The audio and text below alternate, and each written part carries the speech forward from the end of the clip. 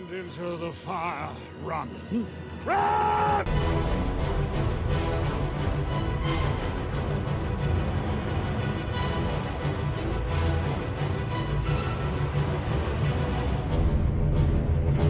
Hello and welcome to episode 18 of Out of the Frying Pan, a Middle-earth strategy battle game podcast.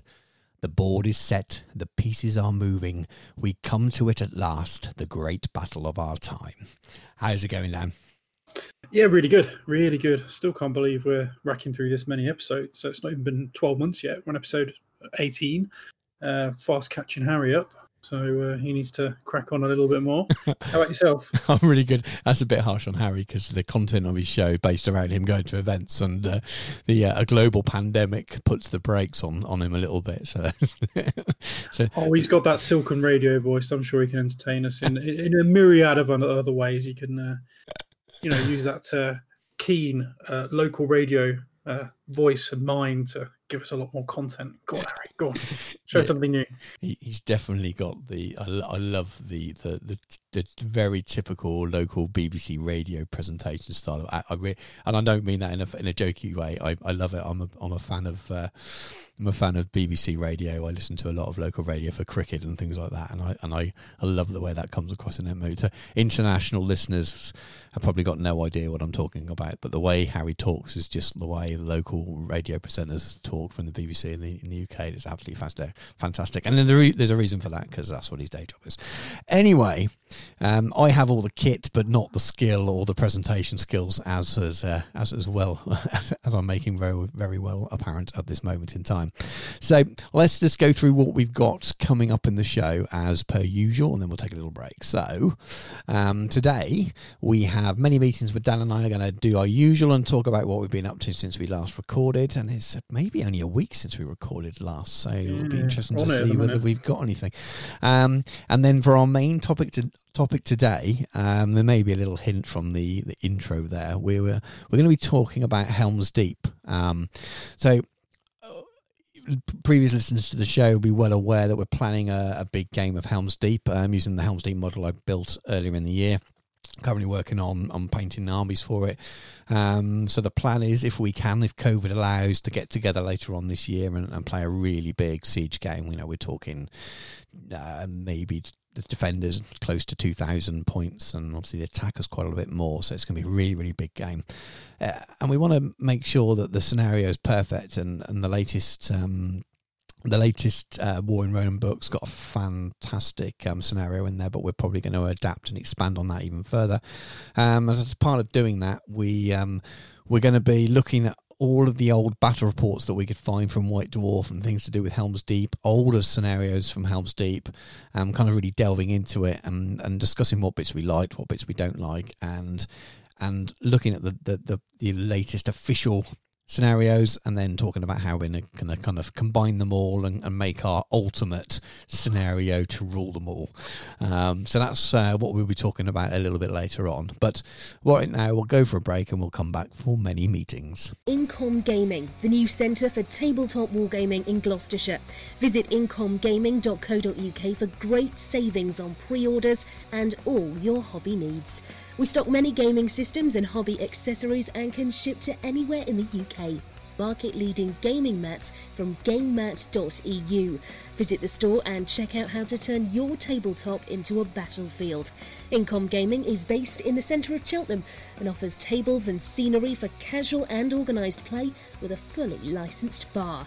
Check out our events page for upcoming events where everyone is welcome. Visit incomgaming.co.uk. Incom Gaming. Come game, shop, drink. And we're back after that very short break into the show proper, so to speak, into the many meeting segments. So we're going to have a little catch up and a bit of a natter about what we're doing in the last week or so since we last recorded. So Dan, what have you done since we chatted a week ago? I've actually painted quite a lot of Dog Order. I've gone from sort of faffing about with them to pretty much being done. Uh-huh. So I did the Keeper a little while ago, although I have ordered the new one. So I might paint a second one and see which one I like best. I've converted my Sauron / Necromancer. I may or may not put him on the social medias. I'm not sure how much of this army I'm going to disclose ahead of time, because there is the thought of Throne of Skulls at some point and doing a really nice board, and seeing where I place in the world of Middle Earth in terms of my painting.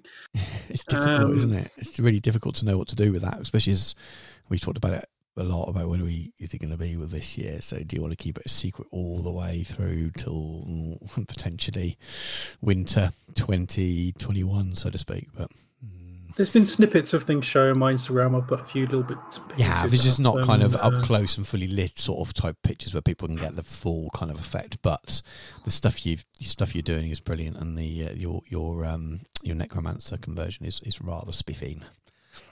Yeah, he was a pain in the bum. Trying to grind a good chunk of that necromancer model down with a Dremel was an exercise in misery, if I'm honest with you. What was the hardest part to work with? Because it was half metal, half fine cast, wasn't it? Sorry, I was able to cut the fine cast to pieces with just the hobby saw. Yeah, that wasn't a problem at all. It was because of the way that the necromancer's body goes together. Obviously, anyone who's looked at this model will know that sort of the front piece and the back piece go together. Yeah, it's pretty much sort of the chest and sort of lower body, etc. Is one big plate that goes onto the sort of back piece, which is sort of the broad sort of cloak that always comes up like the Cobra's hood. Yes, yeah. So the best way I can kind of describe it, all of the back piece almost goes up like that shape, and it just slaps itself on the front. But it's got these two sort of sweeping curves that come forwards to meet the front, so it forms that sort of body shape, and it basically forms these two sort of curved ridges that run almost the length of the model, or right. The back piece, which is the principal part of what I used from the actual necromancer model, because it is. But it is the bulk of the model, so I had to pretty much grind those ridges all the way back. Right. Yeah. Yeah. So then I could apply bits of Sauron to it, and then there's a lot of green stuff, a lot of resculpted bits and pieces in there, and I had to build up all of his sort of sort of his collarbone area and folds of cloth, and blend that into what was there. I had to build up almost the entire upper arm area where it meets from the shoulder down to the elbows, so Sauron's arms can sit, and because there is a slight scale disparity between the two, the necromancer is very slight compared to Sauron, who's just a big dude in armor. And to be fair, actually, one of the worst bits was trying to grind the ring off his finger. Oh God! I had to literally scrape that away bit by bit, and because it's fine cast, there is always a risk there's a bubble in there and it'll shatter. Yes. So I had to be very careful with that. Luckily, there wasn't any bad warping or miscasting or visible bubbles in the mold. I think Finecast has come a long way. I was actually working for the company when Finecast first came out. Yeah. And I remember absolute horror shows, particularly for Warhammer 40,000, they did Vanguard Veterans, which for those who don't know, they're Space Marines with jump packs on. And these jump packs have air intakes that are basically just like ribbed. Yeah. And they were almost universally miscast. Almost every single one was miscast. So they would have to be replaced, and that one would be miscast and replaced and replaced and replaced and replaced.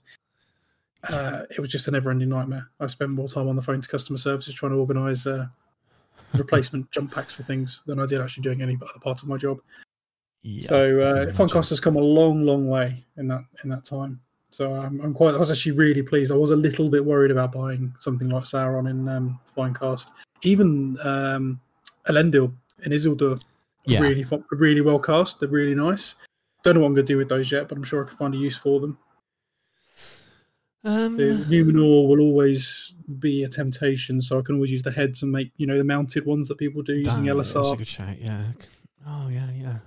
If not, you can always sell them. I'm sure people will be interested in them. But using the mounted ones, that would be a very good idea, I think. And you never know, you might pick up a normal Sauron at some point anyway, and want to you get the whole lot again, so to speak. So you really have just got them for your bit spots, Ben. Well, I think I probably will end up doing a normal Sauron at some point for my Mordor forces. So yeah, it's the easiest model in the world to paint as well. It really is. It's so easy to paint. It's two colours, pretty much.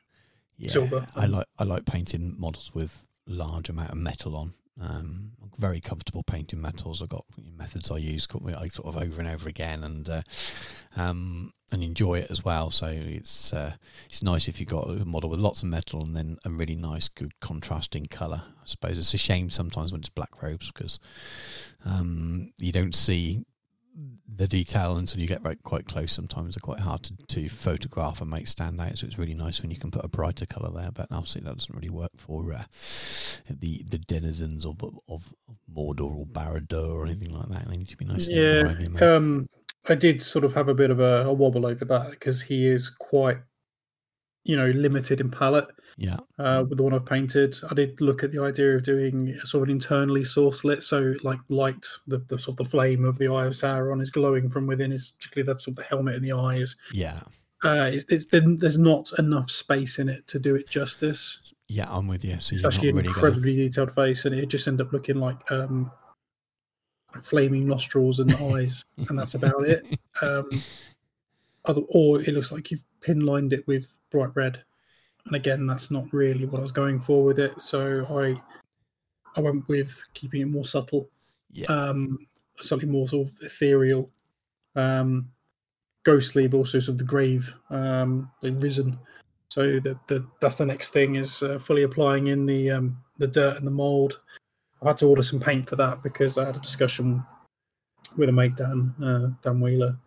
We were discussing green paints on one of the hobby hangouts we had, and he mentioned Elysian Green, which is a colour I don't own, so I'm going to pick that up. Uh-huh. I have the day off tomorrow because I'm still not working full time yet, so I might pop down to the local GDub and see if they've got that in stock and just pick that up. Oh, really interesting to see what you come up with then. There's I'd be tempted to look at some effects paints from other manufacturers. Yeah, there's a couple that are done by MIG and AK that may be of use. I'm going to try on other models first. I've got other spare robed models. Yeah, because it just might give you. I don't know. I've got I think it's Moss. There's a company called Model Mates. Well, there was a company called Model Mates, I think, and they disappeared for ages. And they did like rust and mold and all these wonderful kind of. I think they're kind of solvent based as well, but these wonderful effects paints that are really, really good. And then they sort of disappeared. I'm pretty sure that you can buy them again if you search Model Mates now. But I've got a couple, but one's a Moss, I think, but you could use it for sort of a lighter mould. I used to have a mould. I don't think they make it anymore. The mould was brilliant. It was a really good green, and it's just really easy to get a good effect out of. I'd glaze them in. I think build them up. That's the other way of doing it, isn't it? It's just I was just thinking about the difficulty of doing it over the base that you've got, the darker colours. Makes it harder to show, doesn't it? You almost need to go lighter, and that's the problem. If you wanted to see, if you had white robes and you wanted to have that kind of bluing, moulding effect, you think of damp and mildew, and I don't know, say an old rundown house or something where there's white curtains up, but and it would just be an abandoned house, and the windows are cracked, and the rain's getting in, and over years that mould's grown in the damp, and there's marks and stuff. Over lighter colours, it'd be really easy to do that, and you could do exactly what you said, but glaze it in. But I'm not saying you can't do what you're suggesting, but it's definitely going to be harder to make it visible because you need to make it lighter, don't you? The mould is although being quite subtle often might not necessarily be darker. a bad thing. No, not at all. But it's that kind of balance, isn't there, between ultra realism and subtle, but enough contrast to be visible. You almost have to go beyond the scale of the miniature sometimes with the colour choices you make and the boldness of what you choose to do in order to make it stand out. So it's a really tough balance between, so say, making it kind of almost perfectly as it would be, but most people never seen it picked up in a photograph, so to speak. But that might be the cool thing, is that people only get to see how really cool it is when they actually get to look at your models in real life. Yeah, I think it's one of those things that I can always add more, but once it's on, you can't take it back off again. You definitely play with it, but as I said, I'd be tempted to look at some of those effects, even if some of the rust effects and things you can do, because they just add a bit of texture as well as the colour, a lot of them, and then they might sort of make it stand out rather than just paints, rather than doing it very old school. But we will work in different ways, so to speak. Well, yeah, absolutely. I will look at all options. Or investigate all options, or I mean, whichever. I've been word enjoying was following on you my doing it. Anyway, it's been really nice when you sharing the pictures with it, and I really love what you've done so far. And I hope that we get to go to Throne of Skulls this year, or that when if they do it next year, but they don't, maybe they do it out of sync next year because there's been a gap. Maybe they try and run it earlier in the year. I don't know what they would do. You think you can revert to normal, couldn't you, if it didn't happen this year, and just go, right, we're not going to do it. Or they could, we're not going to do it till the following December and you've missed one. Or they could say, well, you know, all right to do it from January or February, and we'll start with Throne of Skulls, or we'll do 2 Throne of Skulls. Who knows? But it's tough not knowing, because I really want to get going on my board once I finish the Helm's Deep stuff. But then if I know that Throne of Skulls isn't going to happen, I'm still going to do what I've got planned, but I'm just going to slow it down a little bit so that I don't finish it all ready for Christmas and then sit looking at the army for a year. I'll actually kind of take the process into next year, so to speak, and do other things. Anyway, so I've interrupted you in the middle of your talk about that. Oh no, it's all relevant. It kind of brings me to sort of one of the sort of things that has sort of come up in the last week or so. Some people may be aware of a chap called Winters SEO. He pretty much does 40k exclusively, so he was well off my radar, but he's sort of come about. He did his video talking about 6 years of doing his YouTube channel, which, you know, in itself's pretty cool. You know, that's fairly long in the tooth for a lot of ongoing YouTube channels running sort of battle reports and things. But then he came out and was talking about his depression. And don't get me wrong, I'm not going to start saying about myself. I think we all have good and bad times, but I think it is quite nice that those conversations are being had in public. And I think this is a very difficult time for everyone. We've had some discussions recently about the fact that because we've not got these events to look forward to, it does rob you of some of that joy and that excitement, and motivation is harder to come by. Yeah, I mean, I think we're lucky because we've got the cast, and it gives us a bit more structure because we've got something to look forward to recording. We've got something to prepare for. We've got something to say, we've done something for. But it must be quite tough for a lot of people.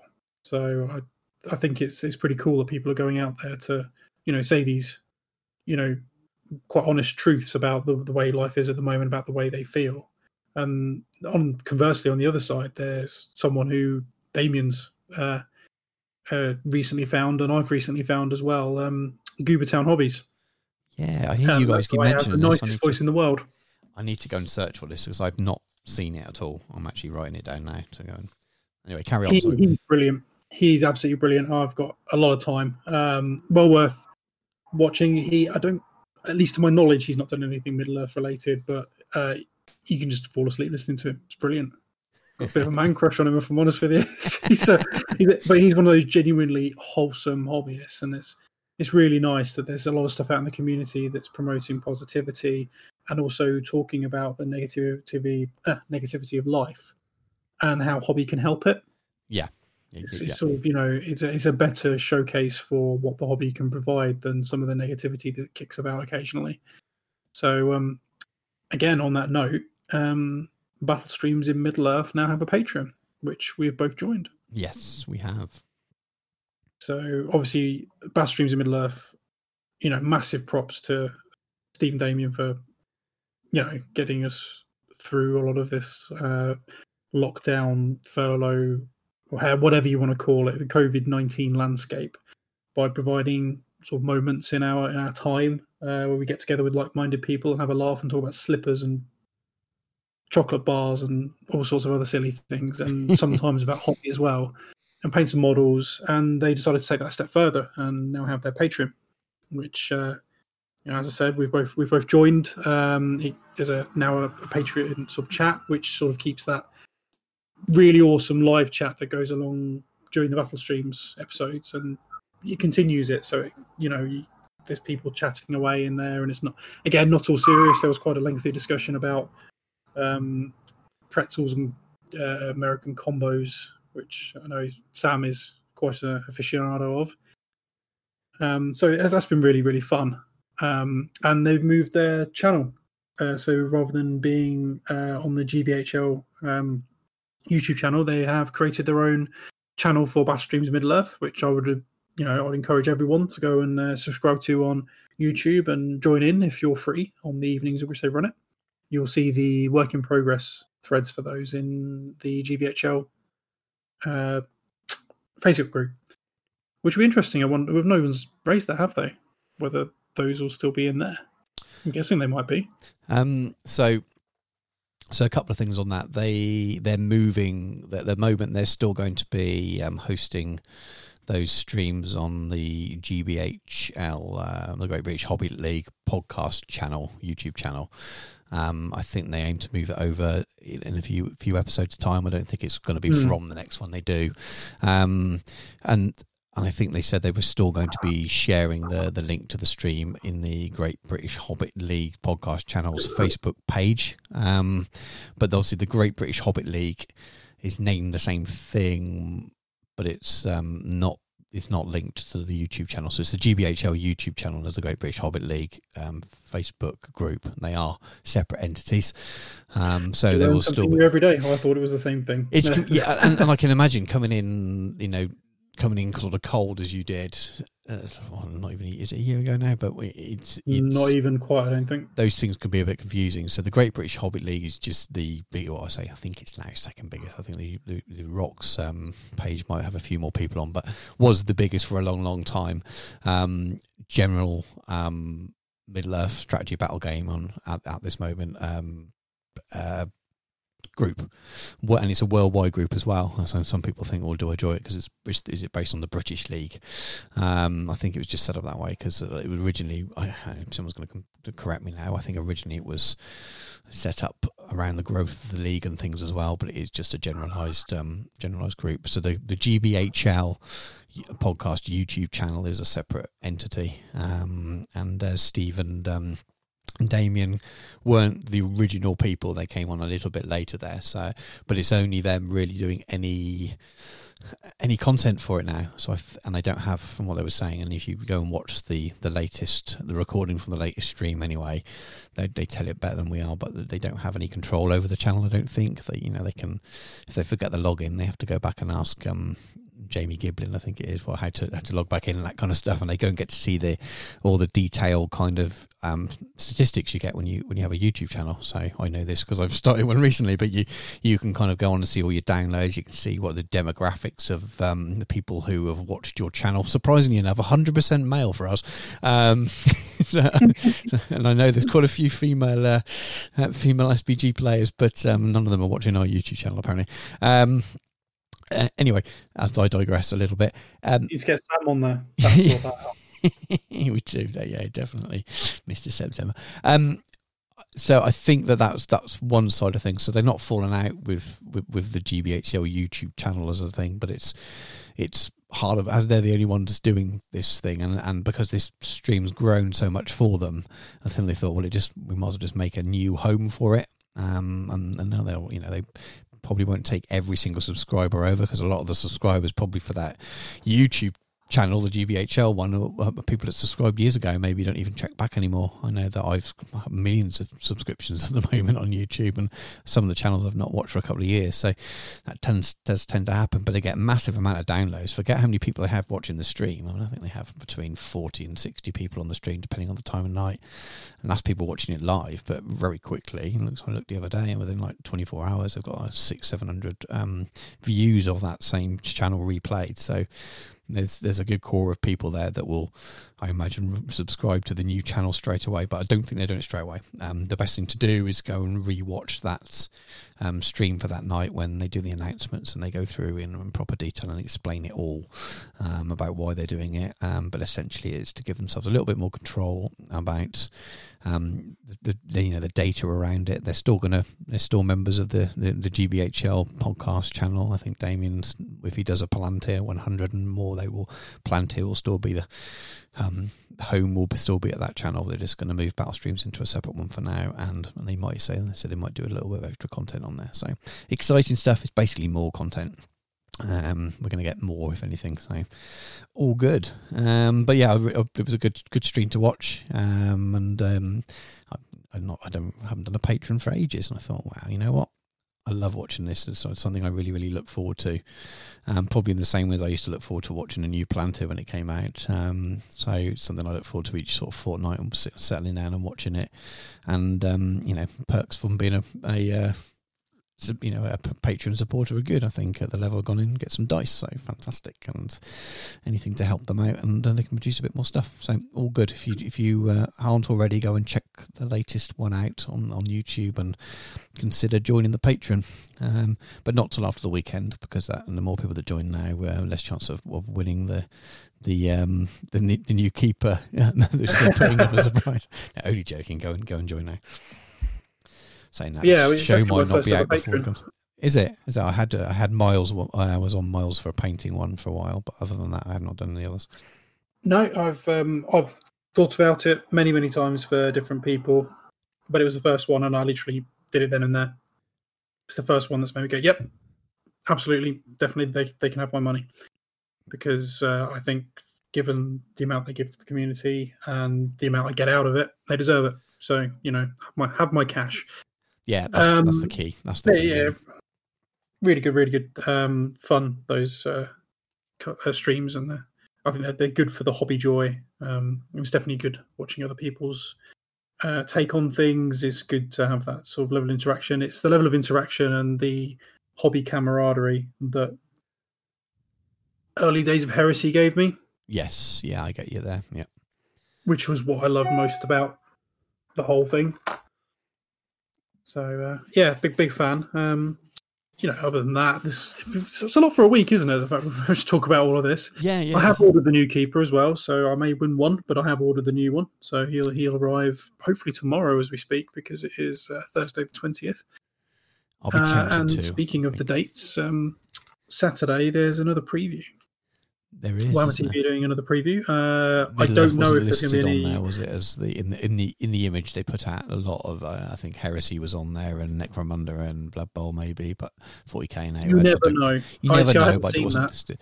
I don't think the reason that made me think maybe not this time is because I think when they did the two during the height of lockdown, one of them did list Middle Earth. And didn't list maybe one of the other things. I can't remember what it was, but because Heresy's on there, sort of similar sized, I think similar sized kind of fan base and get a secondary game system at the moment to the bigger ones. Is one of the only ones that wasn't listed, so it might just be an omission. But I'm not going to worry too much either way. But it'd be good to watch. I think we've got plenty coming. Obviously, they've announced Aemir and the best of White Dwarf, haven't they? And they have. I don't think they'd have announced that when we last recorded. No, they hadn't. I don't think they did. No, I'm pretty sure. Again, we've recorded a lot recently, and not whole shows all in one go. So it's getting quite hard to remember what we talked about or what part and what was out at that time. But yes, they've announced Aemir and Best of White Dwarf pre-orders will go up on the 22nd. You must be excited. I am. I will be ordering. I've had some vouchers. I got vouchers for Father's Day that was just sat in my account, so I will be using that to go towards those. So that will I will be. I've got it in my calendar at like 9:55 on my phone to remind me to get. Not that they're going to sell out, but remind me to hop on and order. If there was new dice or something going up, then I would probably have my alarm set 100 times a lot earlier to make sure it was still around by 8 minutes past 10 or when they have sold out or something. But these will obviously be fine for these are going to be permanent items. Or at least AMO will be. I'm not sure how long the print run of the Best of White Dwarf will be, but I'm confident that I'll be able to pick one up anyway. I'm looking forward to ordering them, and even more looking forward to receiving them the week after. And us talking about it on the show, which is we've not had a book release, and I know it's for a long time. So for obvious reasons, but I'm looking forward to having a show where we can flick through a book and talk about the book, even though it's content that's not brand new because it's stuff that's been produced in White Dwarf. It will be nice to discuss. Well, it's new to me. You haven't. But I saw Rob answered a comment or something in the GBHL a couple of a couple of days ago, and someone was saying, asking whether it was all going to be relevant stuff or was it going to be old edition stuff. And I think he made a comment that you should find it interesting and it should be usable. And there's been quite a lot in more recent publications, etc. So some of it might be stuff from the last couple of years. There's been a few articles and I probably got them. I probably got the White Dwarfs, but it's definitely nice to have it all in one place in a book. And I've got the other 3 best of White Dwarfs. I've picked them up in my recent kind of gathering collection of all the older stuff, and we've used them as reference for our Helm's Deep section later on. So these things are useful regardless of the edition, because you can make these scenarios rework with anything really. It's not that important. You don't have to take the exact force lists, but the other parts are good to take from, as we'll see when we discuss things later on. Have you got anything else you want to cover before I start rambling on? I can't tell. We've both done quite a bit of rambling already. I can't remember what we've covered.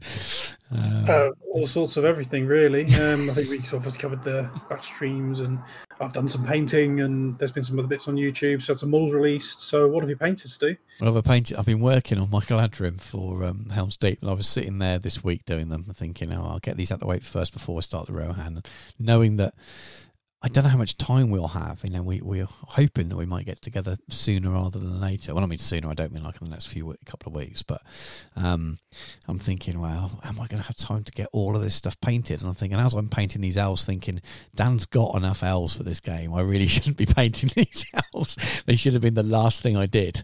But I know I've started them. I can't not finish them, but there is a little bit of foolhardiness where you've got Haldir. You've got Haldir painted, haven't you? And quite a few. How many Galadrim have you got painted? Probably need more archers, so it's probably not a bad idea. You've been painting some of those. Yeah, so I just thought, and if I say, well, don't bring yours, then you wouldn't be using any of your miniatures on the game either, which would be a shame. And maybe you did raise the point of. Maybe some Uruks. Not that you press game, there wasn't thumbscrews involved, but you just jumped on, and a careless comment from myself about potentially doing some Uruks at some point. I'm prodding you. It depends. I was planning on having a lot more money at the moment, but my MOT didn't go well. So we'll see. Luckily, Middle-earth is a lot cheaper to play than pretty much any other game system that I do partake in. So a box of Uruks and someone to command it is naturally not too bad at all, is it? But no pressure. About 50 quid, I think. So it's. Yeah, if that's, you've talked about maybe having a small Isengard force in the future, and if that's something you want to purchase and add to the ranks of Uruks, it will definitely help. But anyway, we want you to bring your elves with you anyway. But I might just be fluffing out I won't use all the ones I paint. So I'm painting a whole box, so 24, and the command set minus the Stormcaller. I'm not sure I'd ever paint it. The model looks a bit weird. It looks like he's got an orc's head. It's a bit. You sat in a box for me as well. I painted everything else in that. I just looked at him. Actually, no, I haven't painted the captain. Haven't you? No, I wanted to make sure that. Well, because I'm painting 24 plus the banner and I wanted to make sure that I've got enough to command them, because I wanted to use as many models as I could on the wall. So having the captain and as well as Haldir is useful. I've got Celeborn, so yeah. Yes, exactly. So I mean, and these are obviously just for Helm's Deep, but because the Lothlorien army list is fairly limited anyway, quite small. You don't need to add much to it to turn it into a full army anyway. So I will be adding to it. I think I've got Galadriel and Celeborn on the way, including a second armoured Celeborn as well. And then at some point in the future, I'll pick up a box of Cav and the Fountain Court Galadrim Court Guard when they're back in stock, maybe in the future. And then you add up the points there, you've got a fairly sizable little army. I've actually got a few wood elves as well. I bought a sprue of them to use. I think 2 of them to go in my battle company. That's the word. Yeah. So I've got them knocking about, and I wouldn't ever want to buy a whole box, but painting up 6 or 8 of them or something like that I've got knocking about in my bits box might be nice as well. Not that I'll probably see the table that much, but it's nice when you have to build a warband for something and it ends up being a double size, 2 double warband like this because of the Helm's Deep thing. And I think, well, I might as well just add these 2 heroes and these 6 cav, and oh, look, I've got another little army there. So it's another faction to tick off. So that's the plan with those anyway. Once that, I reckon I'll get them done in the next sort of, I don't know, depending on how many evenings I get to sort of come up and do a bit of work when I'm not working, but I'm hopeful to get them done by the end of the week maybe, or at least sort of middle of next week, and then it'll be pulling down. I need to just crack on and do the Rohan, don't I? I'm thinking about whether I'll treat myself and do the 3 hunters or something because I need them, but maybe plough through the bulk and pull down my 30, 40 plus foot Rohan and start chipping away at them. It's going to be a bit of a slog, I think, but I just need to do it because time will run out and we'll get an opportunity to play, and if I haven't got the models ready, then we won't be able to do it, and that will be a shame. So put pressure on myself. So what else have I been doing? I been planning my board a little bit. So I got a round tray to do my Fangorn, not Fangorn board, my Flotsam and Jetsam board. So that board, I've talked about it before, the ruin little storehouse where Merry and Pippin are eating and drinking and smoking, and there's stuff floating around. So I want to build that, a slightly submerged board with some sort of water effects on it and things, and that's going to be where my Ents stand. So I've got the tray and I'm starting to plan that, and I think I've got another Ent on the way, so I'll have all the Ents I need to do conversions and things. I think let me see my list. I should remember this off the top of my head because it's such, when you're trying to hit 1,000 points for Throne of Skulls, you don't really get an awful lot of choice. I think it's basically 4 standard Ents, Treebeard with Merry and Pippin, and then I need to do conversions of Quick Beam and Beachbone, and that's 980 points. I think I guessed when we were chatting to Damien and Tom, and I said 950, but it's 980 points, so 20 points under is the max you can kind of get to. And I'm waiting for Treebeard to come back back in stock. I've got a metal one. I want a Finecast one because I want to convert the Finecast Merry and Pippin to be on the wall eating and drinking and smoking and things, and I'm going to magnetise the metal ones. Probably do it that way around. I might magnetise the others. We'll see how it goes when I got both kits. But the other plan was to magnetise the metal ones, and so they can clip on and off. So on the display board, I take them off Treebeard's shoulders and have them sitting on the wall doing their stuff. So they'll be part of the display board rather than removable, so to speak. And then I put the other ones on for the game. And then I wanted to use what was left of the kit. So basically, Treebeard, I wanted to use him, cut him up, and kind of use bits of him mixed in with plastic ones to make different looking Ents. So that I can make Beachbone and Quick beam, isn't it? So I need to make those 2. So hopefully and it'll be. I don't really want to have to cut the metal one up. The metal one I am going to cut midway down the feet and add about 1 centimetre to him just to make him taller because he looks a bit slightly short, I feel, compared to the plastic ones. That's all I'm going to do though. So a bit like some people do with True Scale Space Marines. So those of you out there who play other games may have seen True Scale Space Marines where people cut them mid-shin, extend them up with a bit of metal rod, and then sort of fill in the gap and resculpt it. I'll do that, and it should be quite easy to do with bark because you don't have to be perfectly smooth and neat and shiny like you would with armour to make it seamless. You should be able to just copy the lines of the bark already. It should fill in quite well. I'm probably going to do that with a metal one. There's a little bit of me that says if the Finecast one is good that I get, and there's no issues with it, get another one because that'll be a lot easier to convert than the metal one, and then just sell on the metal one. But I'll wait and I'll buy one to do the conversion with, and then see based on what the quality's like. Because like we talked about, you touched on it as well. The Finecast, the Games Workshop resin. Some models are absolutely perfect in it, no problems whatsoever. The ones that there seem to be issues with are the older metal sculpts that were never intended to be cast in that material, and anything with very thin parts. So whether it's spears on the Lake Town Militia and things like that are just so thin and weak. But if it's a chunky model with good chunky parts, apart from once you've done the cleanup, I quite like it, and I prefer lighter models for gaming because you don't chip the paint off all the time. I know you can varnish them, but I'm not a big fan of doing heavy varnishing because it does change the colour of the paint. It really does. I don't know what your feelings. Do you varnish your models loads, or you? It depends on the models I'm painting, because sometimes it's part of the process. If I'm doing oils, etc. Yeah, absolutely. I'm totally with you there. But yeah, I just don't like covering models in like a clear coat at the end to try and protect them for gaming, because it just changes. I'm going to have to do something with Sauron because he will chip to pieces. Yeah, it's difficult, isn't it? I'm a bit concerned because I'm not used to gaming with metal models for a good number of years now, apart from War Machine stuff. Maybe 2 or 3 years ago, but it does concern me a little bit, and I know that there's a lot of people really dislike Finecast and hate them and rather have the metal sculpts.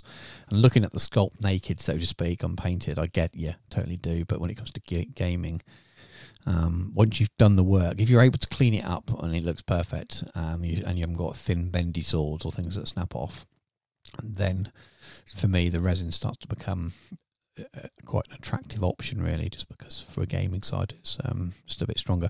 I've been trying some different methods. I've heard about varnishing before you paint. I don't know whether it works or not, but I've been trying. I always key up with matte. So yeah, I've done that with all the metals in this Helm's Deep project. So I've done matte, I've done my prime of black, and then I've done another layer of matte, very thin, because I don't want to. I'm using the airbrush here for this, people. So people are thinking about rattle cans. If I did it with a rattle can, the detail would have gone by then. I'm using the airbrush for this. I've done that already, so I'm going to see how well once. And you can usually tell when you're painting the model, because when you're rubbing the paint off when you're doing it. And the amount of times I've painted a model and you see the bit that you touch quite often and it's already wiped it, rubbed it off. So I'm going to see. The other thing is just, brush painting on some of the extremities, but I'm just really not a big fan of full-on matte varnish over something. I just find that it changes all the blends and the tones and stuff that you've done. But and that's me as a commission painter. Even I don't like it. I haven't got all the answers for it. Someone out there might have a really perfect answer, but I've not found one yet. I've not found a single varnish that doesn't change something in some way, and I don't like it. Well, I've taken to slightly pre-mixing, so I'll use matte and then drop a tiny amount of gloss, so it's not quite a satin, but it's just off a matte, and that takes some of that, flattening of tonal shift away. Yes, I can see that. Yeah, because it's not affecting the way the light hits it quite so much. Yeah. See, that's the thing when it's a plastic model or a resin model.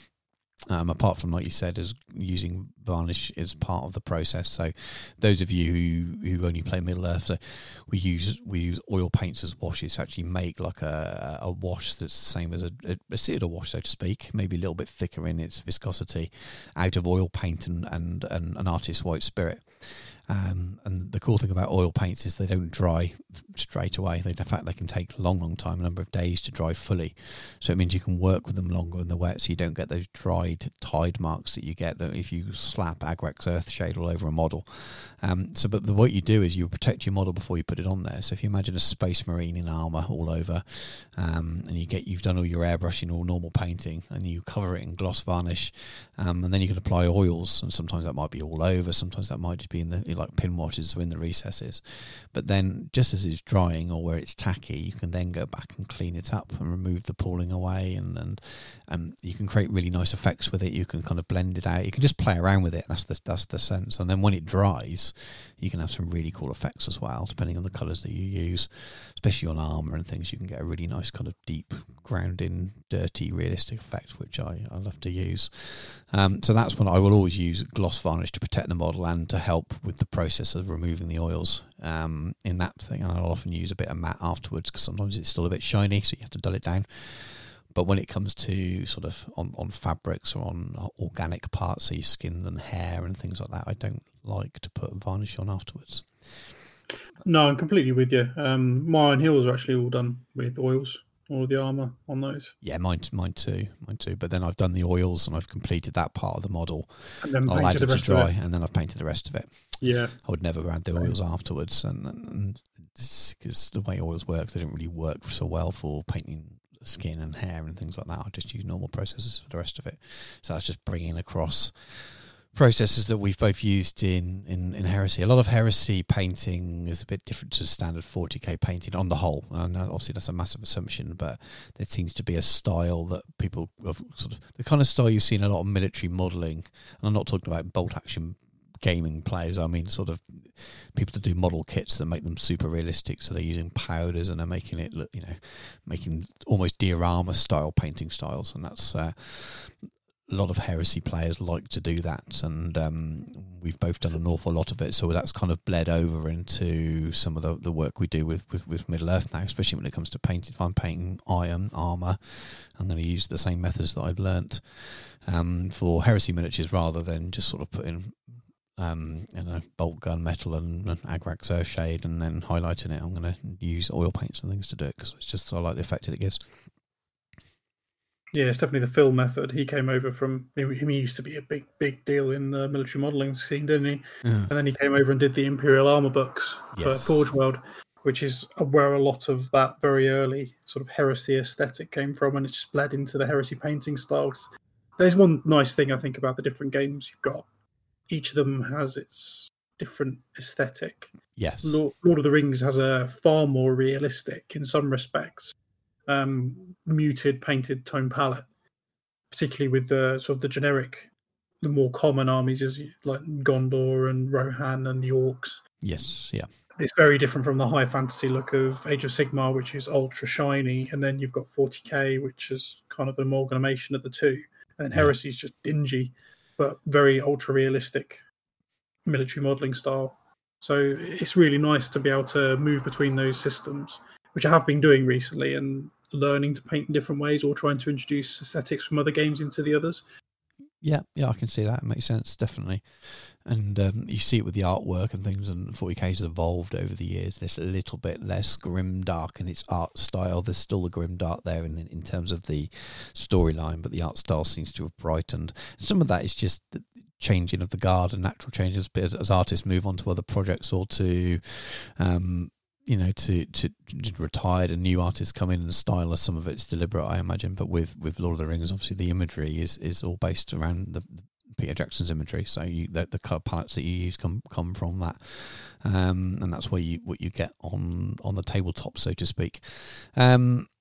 But anyway, this has turned into a really sort of long, impromptu painting chat. Definitely a massive tangent. What else? What are we doing? I think there's a few things starting to come back into the web store, actually, because I'm getting emails, things when I've hit notify me. I think like the Uruk Ballista came back in, Galadriel and Celeborn came back in, Armoured Celeborn's come back in today as well. And I think the Uruk Ballista's come back in. So things are starting to come back in. Like maybe it's to do with a bit of a build up towards as the book comes out, the White Dwarf book comes out, and hopefully another one soon, not too long afterwards. Maybe they're just sort of they realise now that that's the time for Middle Earth to start getting its stock built back up. So those of you waiting for stuff, go back and check, especially if you've not hit the email me button. But I don't think. I've been stocking up some hobby supplies, boring stuff like ordering varnish and airbrush cleaner and things, and I ordered a couple of things from Green Stuff World, which I'm going to play around with. I don't know if you've seen this, Dan. They do a spider's web serum. Have you seen that? I have seen that, and it might be on my list of things I'm buying for my Dogwood board. Fantastic. So I'll let you know how it goes when it arrives. I ordered a couple of bottles of it. It basically goes for, you need an airbrush for this. And it does say you must do it for an airbrush. I think it's because in order to get the effect, you have to sort of fire it out at very small molecules. But you spray it on, and it basically gives you effect that looks like real cobwebs rather than using cotton wool or something, and then you have to buy a special cleaner to clean it from your airbrush afterwards, which concerns me slightly. But watch the tutorials are really good. So best thing to do if you're interested in that is actually go over to, if you search on YouTube Green Stuff World and look at some of their tutorials of some of the effects they have.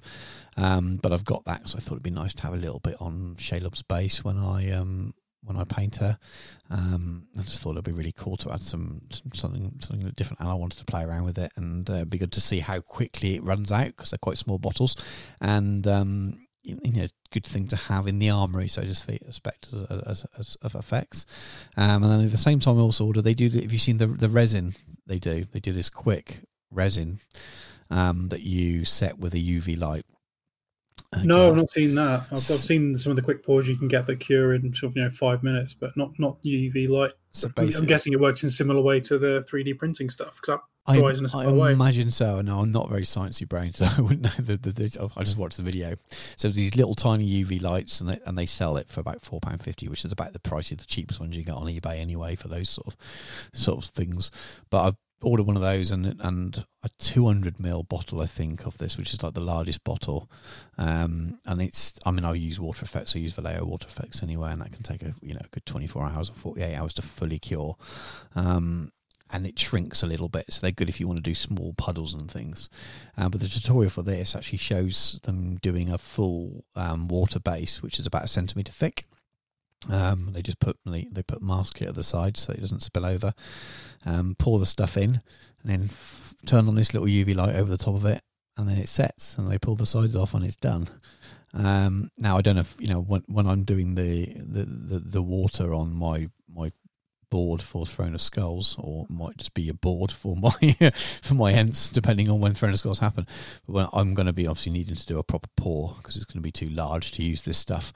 But I want to play around with it to have as an option to use on bases, and it may well be that it's perfect type to make sure that the bases match the height exactly, because I'm going to have to cut bits out of this water-based board in order to fit the Ents in, I think so. And I want some of them to be more submerged in water than others. So the ones that have just got their, excuse the phrase, their toes in it, and they obviously haven't got toes, but the ones that have just got their bark toes in the water, I might be able to use it for those and practice on it. But it looks cool anyway, and it's not too expensive, to be honest with you. It's not much more expensive than buying a bottle of water effects, and if you by flicking a UV light on it, it sets instantly, then that's a winner as far as I'm concerned. So yeah, I will squeeze that into a base soon just for fun. There must be something I can do to put in a bit of water just to add a little bit of extra bit. Do another golem. Do another golem. No, I've been thinking about, is there still a square on the board for painting the same miniature again? Because I'm thinking... Yeah, paint a model you already own, yeah. Yeah, so I'm thinking, I don't know if I've done that already. I can't even remember now, and it's peeling off my notes board, and I can't see it, but I don't see a golem coming up soon. I can see me painting another Bilbo, because I've got a couple of different Bilbos for fun, but they're not really going to be standing in water effects. It's not really going to work. I don't know. Depends if you put them on a display base and sloped it like you stood at the edge of the lake underneath the mountain. Yeah, that could be cool, but it's just whether the sculpt works for that. So, obviously the Bilbo that stands outside the original one, that's not really going to work with the water. The bag end style one. Yeah, unless he's holding us like a converter, so he's holding a beer and he's spilling it or something, but that's going to be over TT. I don't know. We'll see. It might be with something like Sam or something, because I'm going to paint Sam for Shelar, but I'll end up painting Sam for the Fellowship this year as well. So that might double up. Anyway, that's got nothing to do with this. But yeah, I've ordered some of those bits from Green Stuff Well, so I'm looking forward to. They're cool toys, cool little fun sciencey things to play science with your painting. I love little things like that, and really excited about the web stuff. That could be really, really cool. So as and when I do it, I'll share with everyone, obviously. But that's me, and it's a massive ramble today. But in short, slogging on with 83 models towards Defenders of Helm's Deep, which is the painful part. But half done, nearly 28 of them, so 27 of them. So it's not too bad when you think of it like that. Not at all. To be fair, actually, a lot's happened in the last week.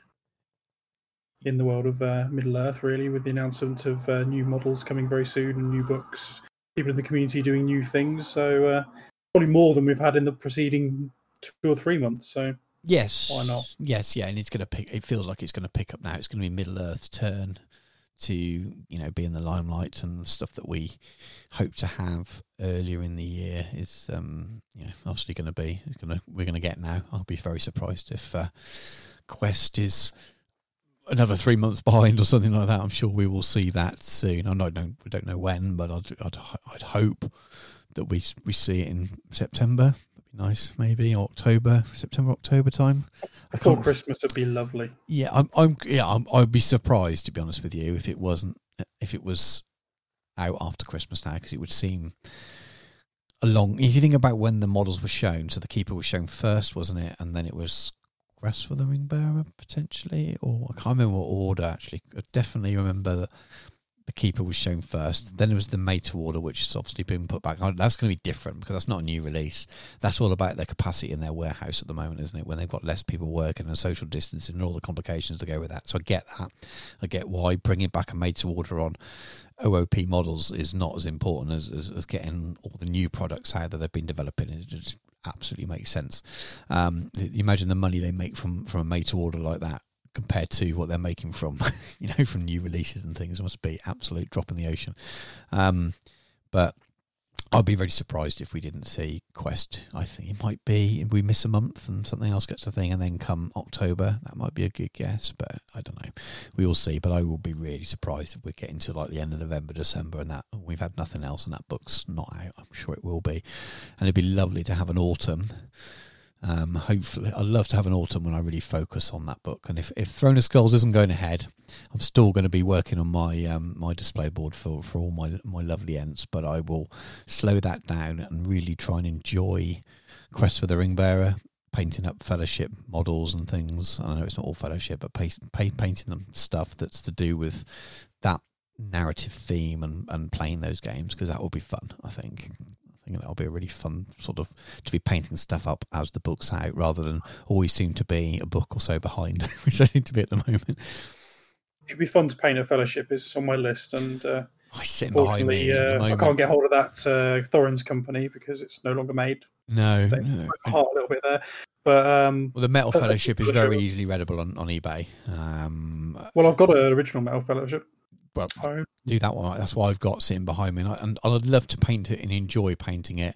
And I suppose by the time I've finished painting my Defenders of Helm's Deep Force, I'll have a decision to make then, is how quickly do I need to kind of really put my foot down and make sure that my my Fangorn army is ready for Throne of Skulls, or well, how safe can I be to assume that it's not going to happen at that point, and then still be doing it, but also be working my way through painting the Fellowship, getting hold of hopefully some mounted ring wraiths, and doing some other bits that I've got lined up to start doing some of the scenarios that I'm hoping are going to be in Quest for the Ringbearer. And I've got a Moria and Mordor armies sitting in boxes ready to go, which will be fun projects. Again, it's about doing those kind of themey things. So I might need to paint a cave troll and some Moria, some goblins up in order to do Balin's Tomb, because that could well be in that book.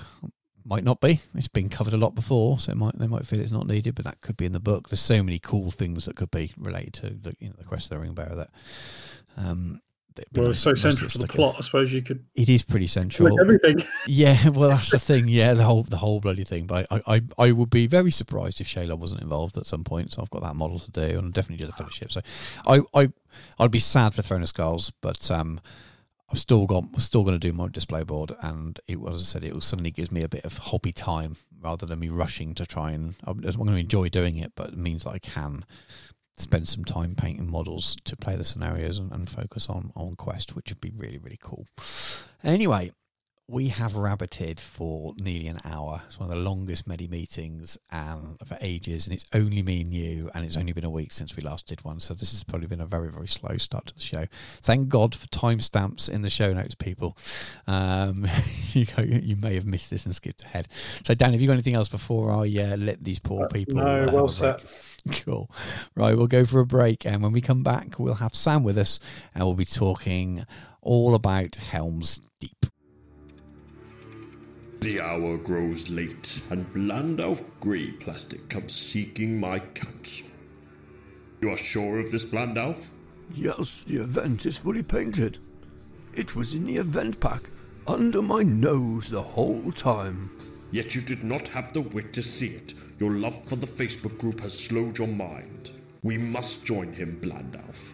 The commission painter. We must be fully painted. When did Surly Man the White give in to madness? But I am now Surly Man of many colours.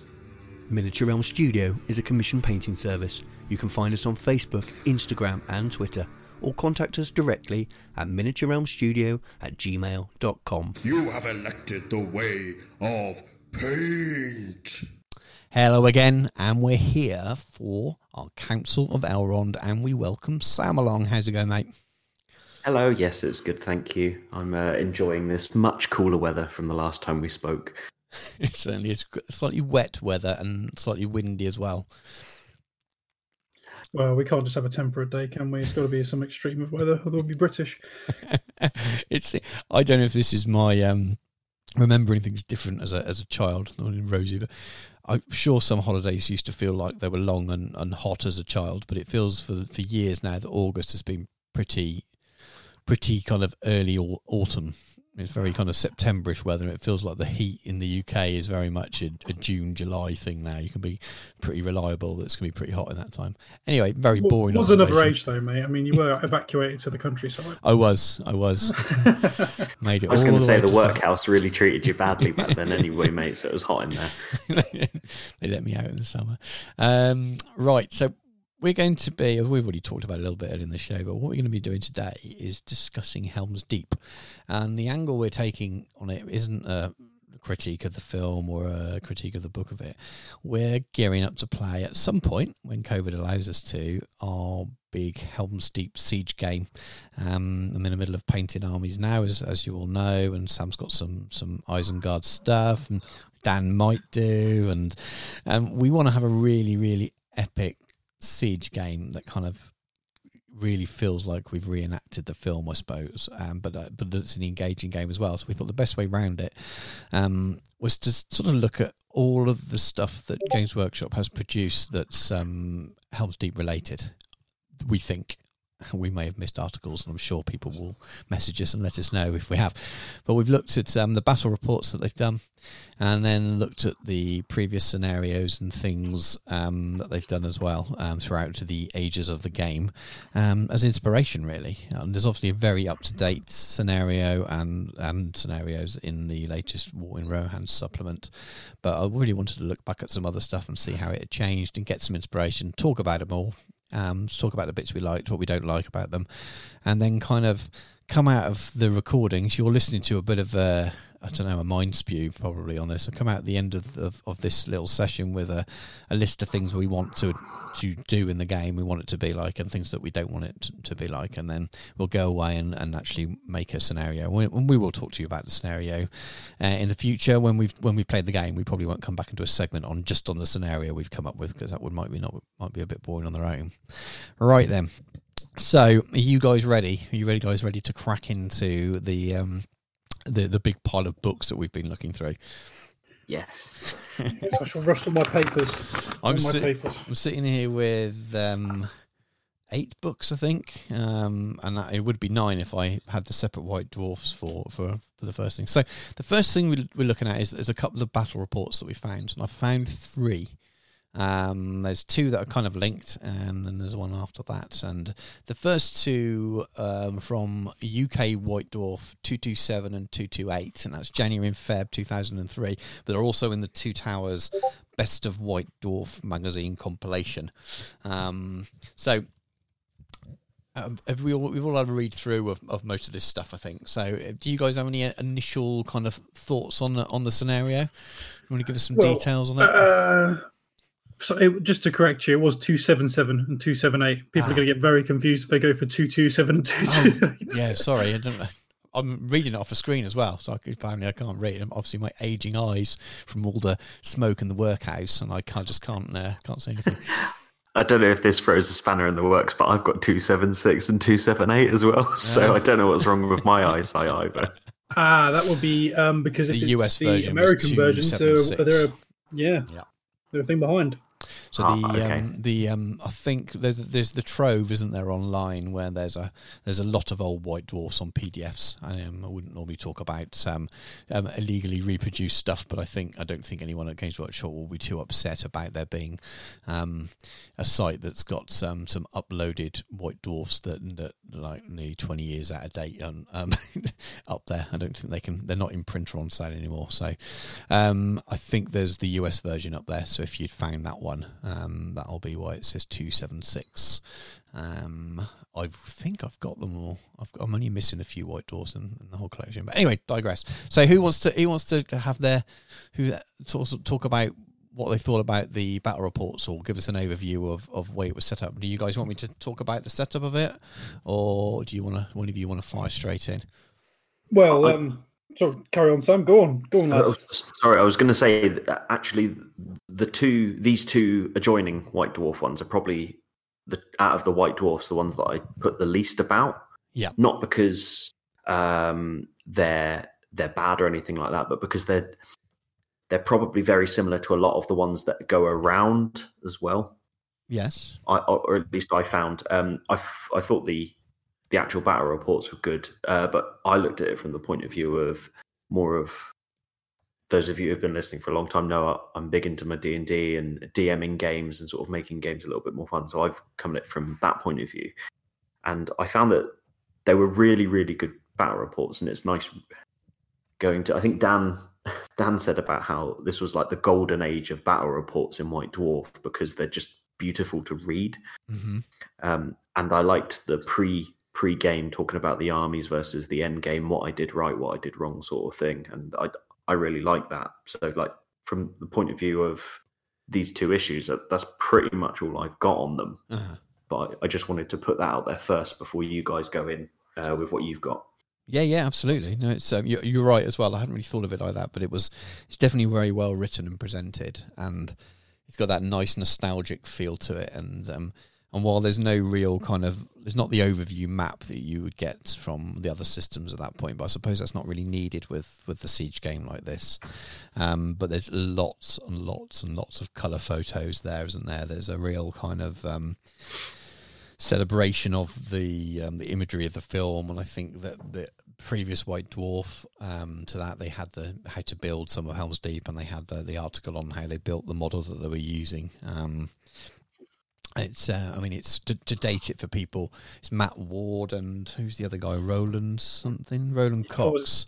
I was going to say that was Matt Ward in his very earliest days before he reached eternal infamy with the Grey Knights Codex. Yeah, so he came. Didn't he come? I know the people that have been around the game are no longer, but didn't he join as like a secondary writer for Middle Earth to start with Alessio, and then ended up sort of taking over? I think I might be wrong there, but so it's those two. It's a two-part. I think the first part it's an assault on the keep, so it's assaulting the Deeping Wall, and then the White Dwarf afterwards was defend the gateway. So they split it. I think if we're going to let the cat out of the bag on this one, and it will come up in the Two Towers rules, it basically is scenario 5 and 6 from the Two Towers rules. That's right. Of the time. They just played them both back to back as they can be narratively played. I think we might as well just say that. Yeah, and we'll be using that publication as well when we go through the scenarios. So we will discuss the scenarios there a little bit. But yeah, so that's they're using the stuff from the publication that was current at the time. So essentially, it's the first edition of the rules, really, isn't it? Yeah, I mean, I really enjoyed those particular two battle reports. Something that's going to become apparent during this entire segment is I pretty much base my opinion on anything involved in Helm's Deep on just how many Uruk-hai berserkers you can have. The more berserkers, the more I like it. They are literally my favourite evil unit.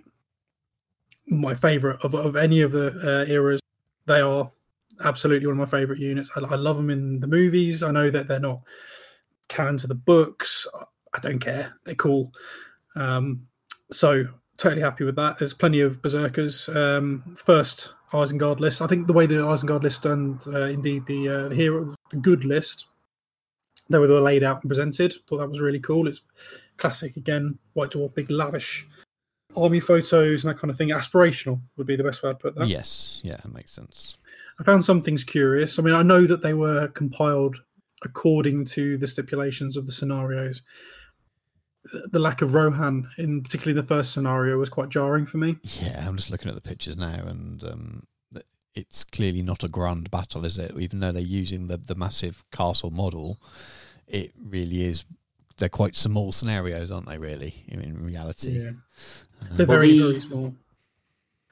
Obviously the book that these rules have come out is the one that came in the Two Towers like sort of box, like starter box that they did each year, isn't it? It's the red book. Yes. So I definitely think meant to be more simplified. Yes, yeah, exactly. I mean, as I said, it was first edition of the rules. I suppose it's the kind of like, I don't know how they would class it, whether they class it as second, because it was like 1.1, but they did bring out a new book each year with each film, and I think there was some new profiles in that matched the films, but the actual, but the rules themselves were still the same rules, so to speak. You could own any of the editions, whether it was the Fellowship, the Two Towers, or the Return of the King. I think someone's going to correct me now. I think the rules are essentially the same. They just kind of reskinned it and maybe brought a few new profiles out. But I think looking at the armies, you're right, Dan. I think the Uruks is nice in the fact that it's film based, so there's no, very much like the current assault on Helm's Deep Legendary Legion list. I think it would be legal to work with that list. There's no list written, is there? It's just a picture, but it's using generic captains. It's basically Uruks with swords. There's no pikes, is there? They've got bomb teams. They've got a blister. There's crossbows, and then there's berserkers. So it would fit with the current set of the rules. You could write a list in. I get what you're saying about the Rohan. There's just hardly any, is there? They're almost 50-50 with the elves. It's a very small number. They're probably trying to balance the points with with what the castle would do. But again, it is just focusing on two bits, isn't it? It's focusing on assaulting the wall, and then the secondary part is defending the gateway, and then you've probably got a slightly different list in that anyway, haven't you? What I did also notice is that Helm's Deep is not the model that they released. That's one they built. Yes, it's the big one. The big one. I think it's the first big thing they made like that, wasn't it? They made that obviously before they made Minas Tirith. I don't think the studio owns either of them anymore, do they? I think they've long since been disposed of for space reasons. They probably deteriorated by now, in fairness. They were played with. I think it's in the Two Towers Best of Journey Dwarf book. Anyway. It might be in the Journey book as well, actually. But it's I think it was White Dwarf 276 might have an article about how they built it. I know it's around that time. They all rolled into each other. And it's a very, very cool model. But yeah, that was my major things from it. Really, was that it was a nicely written battle report. That the armies were themed with the film issue. It was okay, but there's not a lot we could take away to help us. Not enough heroes really. As well. The heroes basically made no. Yeah. Till very, very much at the end, they were kept out for too long, and this is a game of heroes. Yes, I mean they're trying to keep it to the film, I suppose, aren't they? They just want the main heroes there. They don't want lots of other captains and stuff. And we'll see when we come on to the latest version of the full scenario. So the all-in game as well. There's not much generic stuff going on there. If anyone can hear the baby screaming in the background, I do apologise. My wife is dealing with him. I'm not just recording and ignoring him. But yeah, I thought it was a nice scenario. It set the flavour, it set the theme up, but there's not much that I'm taking from it in terms of, right, I'm going to use that I want to use that in our game, other than the kind of look and feel of the castle, which is obviously built, and that's why we're not discussing the modelling side of it, because it's already done. So has anyone got anything else to like to sort of add or talk about to do with those? Anything we've missed that's relevant, or should we move on to the next battle report? I think they're perfect for battle reports for a White Dwarf. Yeah. And for small skirmish games, I don't think there's much we can take from them for the game of the scale we're thinking of. Yes, exactly. It was really nice looking back at the old stuff. I love a bit of nostalgic White Dwarf flicking. So the next battle report, and as far as I'm aware, this was the last one. I don't think there's been another Helm's Deep battle report. If there has been, and we've missed it, please let us know because I'd like to read it. Was in White Dwarf 321 in September 2006. So we're 3 years on, and definitely I think an edition on. I don't know when all the editions came out, but this is Gav Thorpe and Graham McNeil. It's quite interesting to see those faces doing some Lord of the Rings stuff. Through the three of us here know them very much for their novel writing from Horus Heresy. So it's obviously I know them for the gaming side of things from before, but that's what springs to mind most because that's what they've been doing most recently. So it's quite interesting to see their names spring up. But this one's quite different. What do you think, Sam? Do you want to go first? What how did you find this compared to the other battle report? So this one's obviously more along the lines of what we were looking for our game. Mm-hmm. Where the previous two battle reports tend to focus on the films more, this one seems to be more book-based. Yeah, I'd say so. And in my notes, I've put that this is basically the final battle in the Journey book. They give you loads of little scenarios, and then you basically get the option to play a bigger version of it instead. Yes, yeah. So do you want me to read through all my notes on the one? Because I've actually got loads of notes on this one. Just say whatever you feels relevant. Let's discuss it. Absolutely. Cool. So the first thing I wrote down was that what I really liked was with the forces, it encourages the evil side to bring more models in the aspect that every 20 models that the evil side had, they got a free ladder. Yeah. Yep. So that obviously gives you the thing of, right, okay, well, if you bring lots of orcs and lots of scouts, which, spoiler alert, there's a very mixed army in here in comparison to, so like the Helm's Deep Legendary Legion. Yes. Yeah. You can't bring scouts or anything else. It is just Uruk-hai in heavy armor. This one, they brought lots of different things, and I really, really like that. Yeah. Yep. The objectives, the way I read it, and you may have looked at this from a different view, but I looked at it that basically the game will mostly be a draw unless somebody tends to overwhelm their opponent or something like that, because it was, if like one of the selected heroes on the good side dies, they could then the evil side could win. Yeah, it's quite simplistic, isn't it? So I'll read it out. It's easier. It's only a short. Sorry. No, it's fine. It's just good. Don't apologise. So the scenario, it says objectives. The good player wins if the evil force is wiped out and Aragorn, Gandalf and Theoden are still alive. The good player, sorry, I said that wrong. The good player wins for that. The evil player wins if Aragorn, Gandalf and Theoden are all slain, thus stealing the fate of Middle-earth. So it is quite simple. The evil player needs to kill those three big characters, and the good player needs to wipe out the force while keeping their characters alive. It's fairly simplistic, and it seems maybe quite hard, but it just from first reading. But that's essentially what it is. It's not. There's not loads of sort of separate. Well, you get VPs for securing this bit of the wall and VPs for securing that bit of wall. It's quite straightforward. Just have a big bash up, really. Board size is a 4x4 board, which I thought for such a big battle was actually nice to have it in this sort of small. I mean, we're used to playing previously on in 30k where you have anything over sort of 3,000 and it starts to become quite a squeeze on us on a 6x4. So yes, and they are using. I don't know if it's the model that you could buy, but it looks like a pre-runner to it. It looks like the studio built one or something. So it's a smaller castle.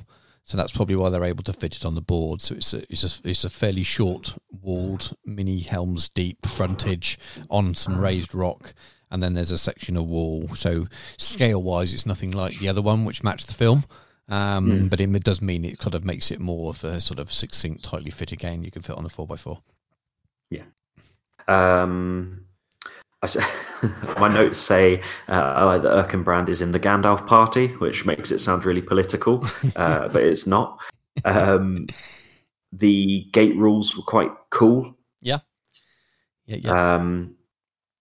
The Legion of the White Hand rule, where basically when an Uruk-hai dies for the first time, you roll a dice and it can come back.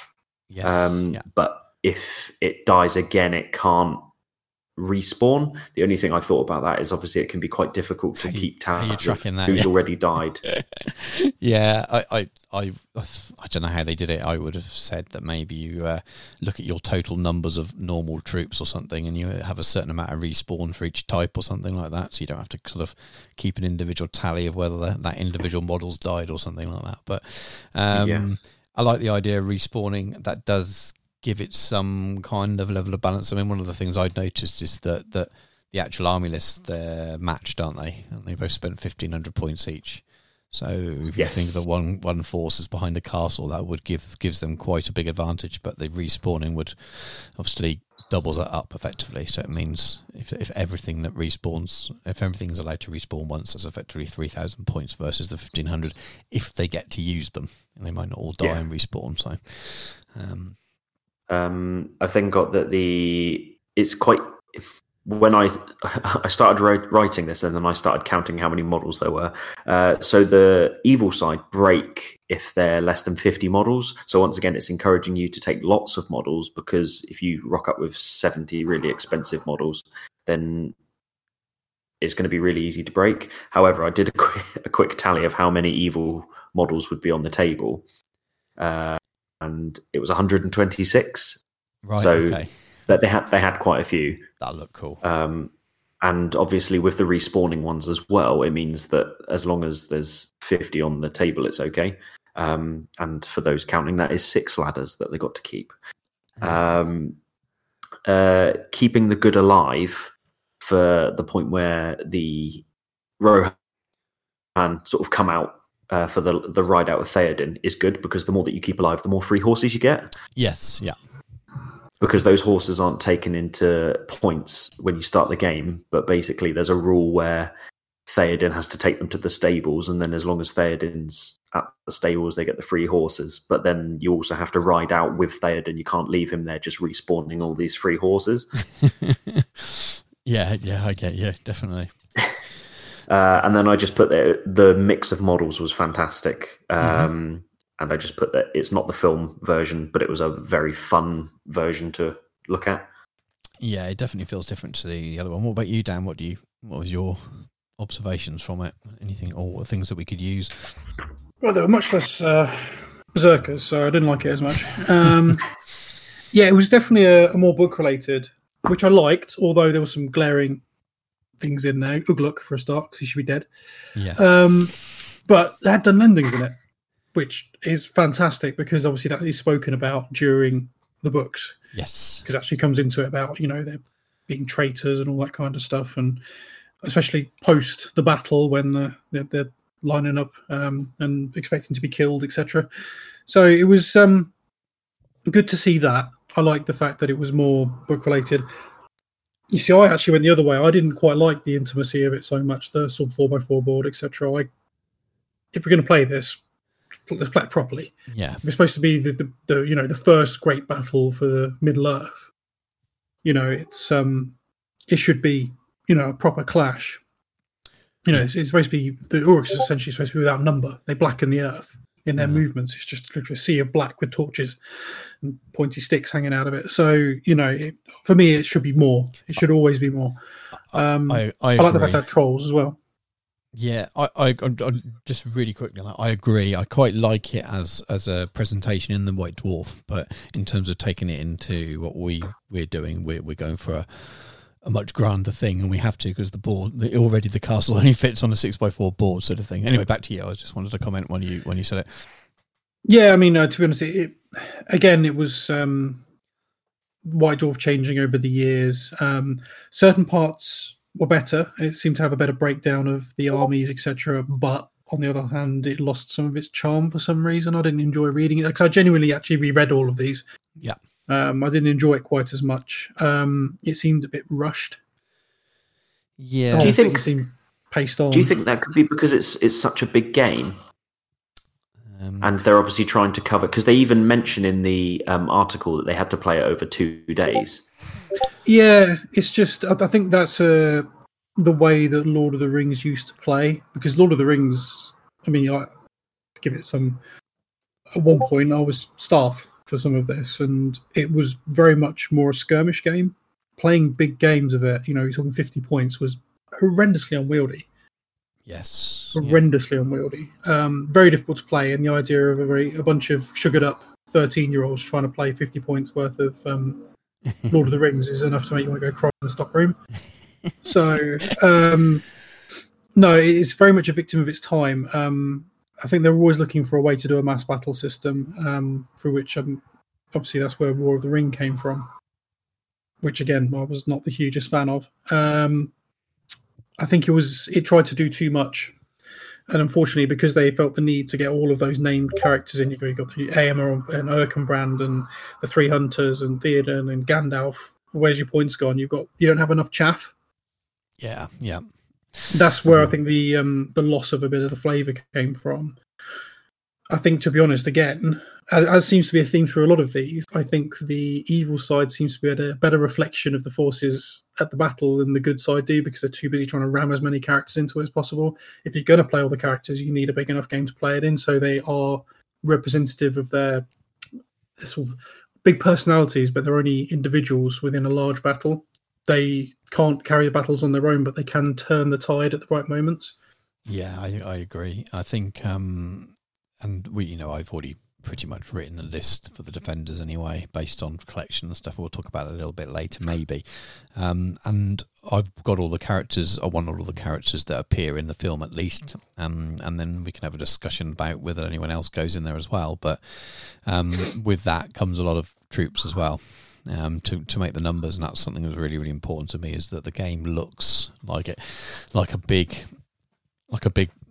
siege. I like the bits that Sam liked about. I quite like the special rules. They're quite simple. It gives some flavour.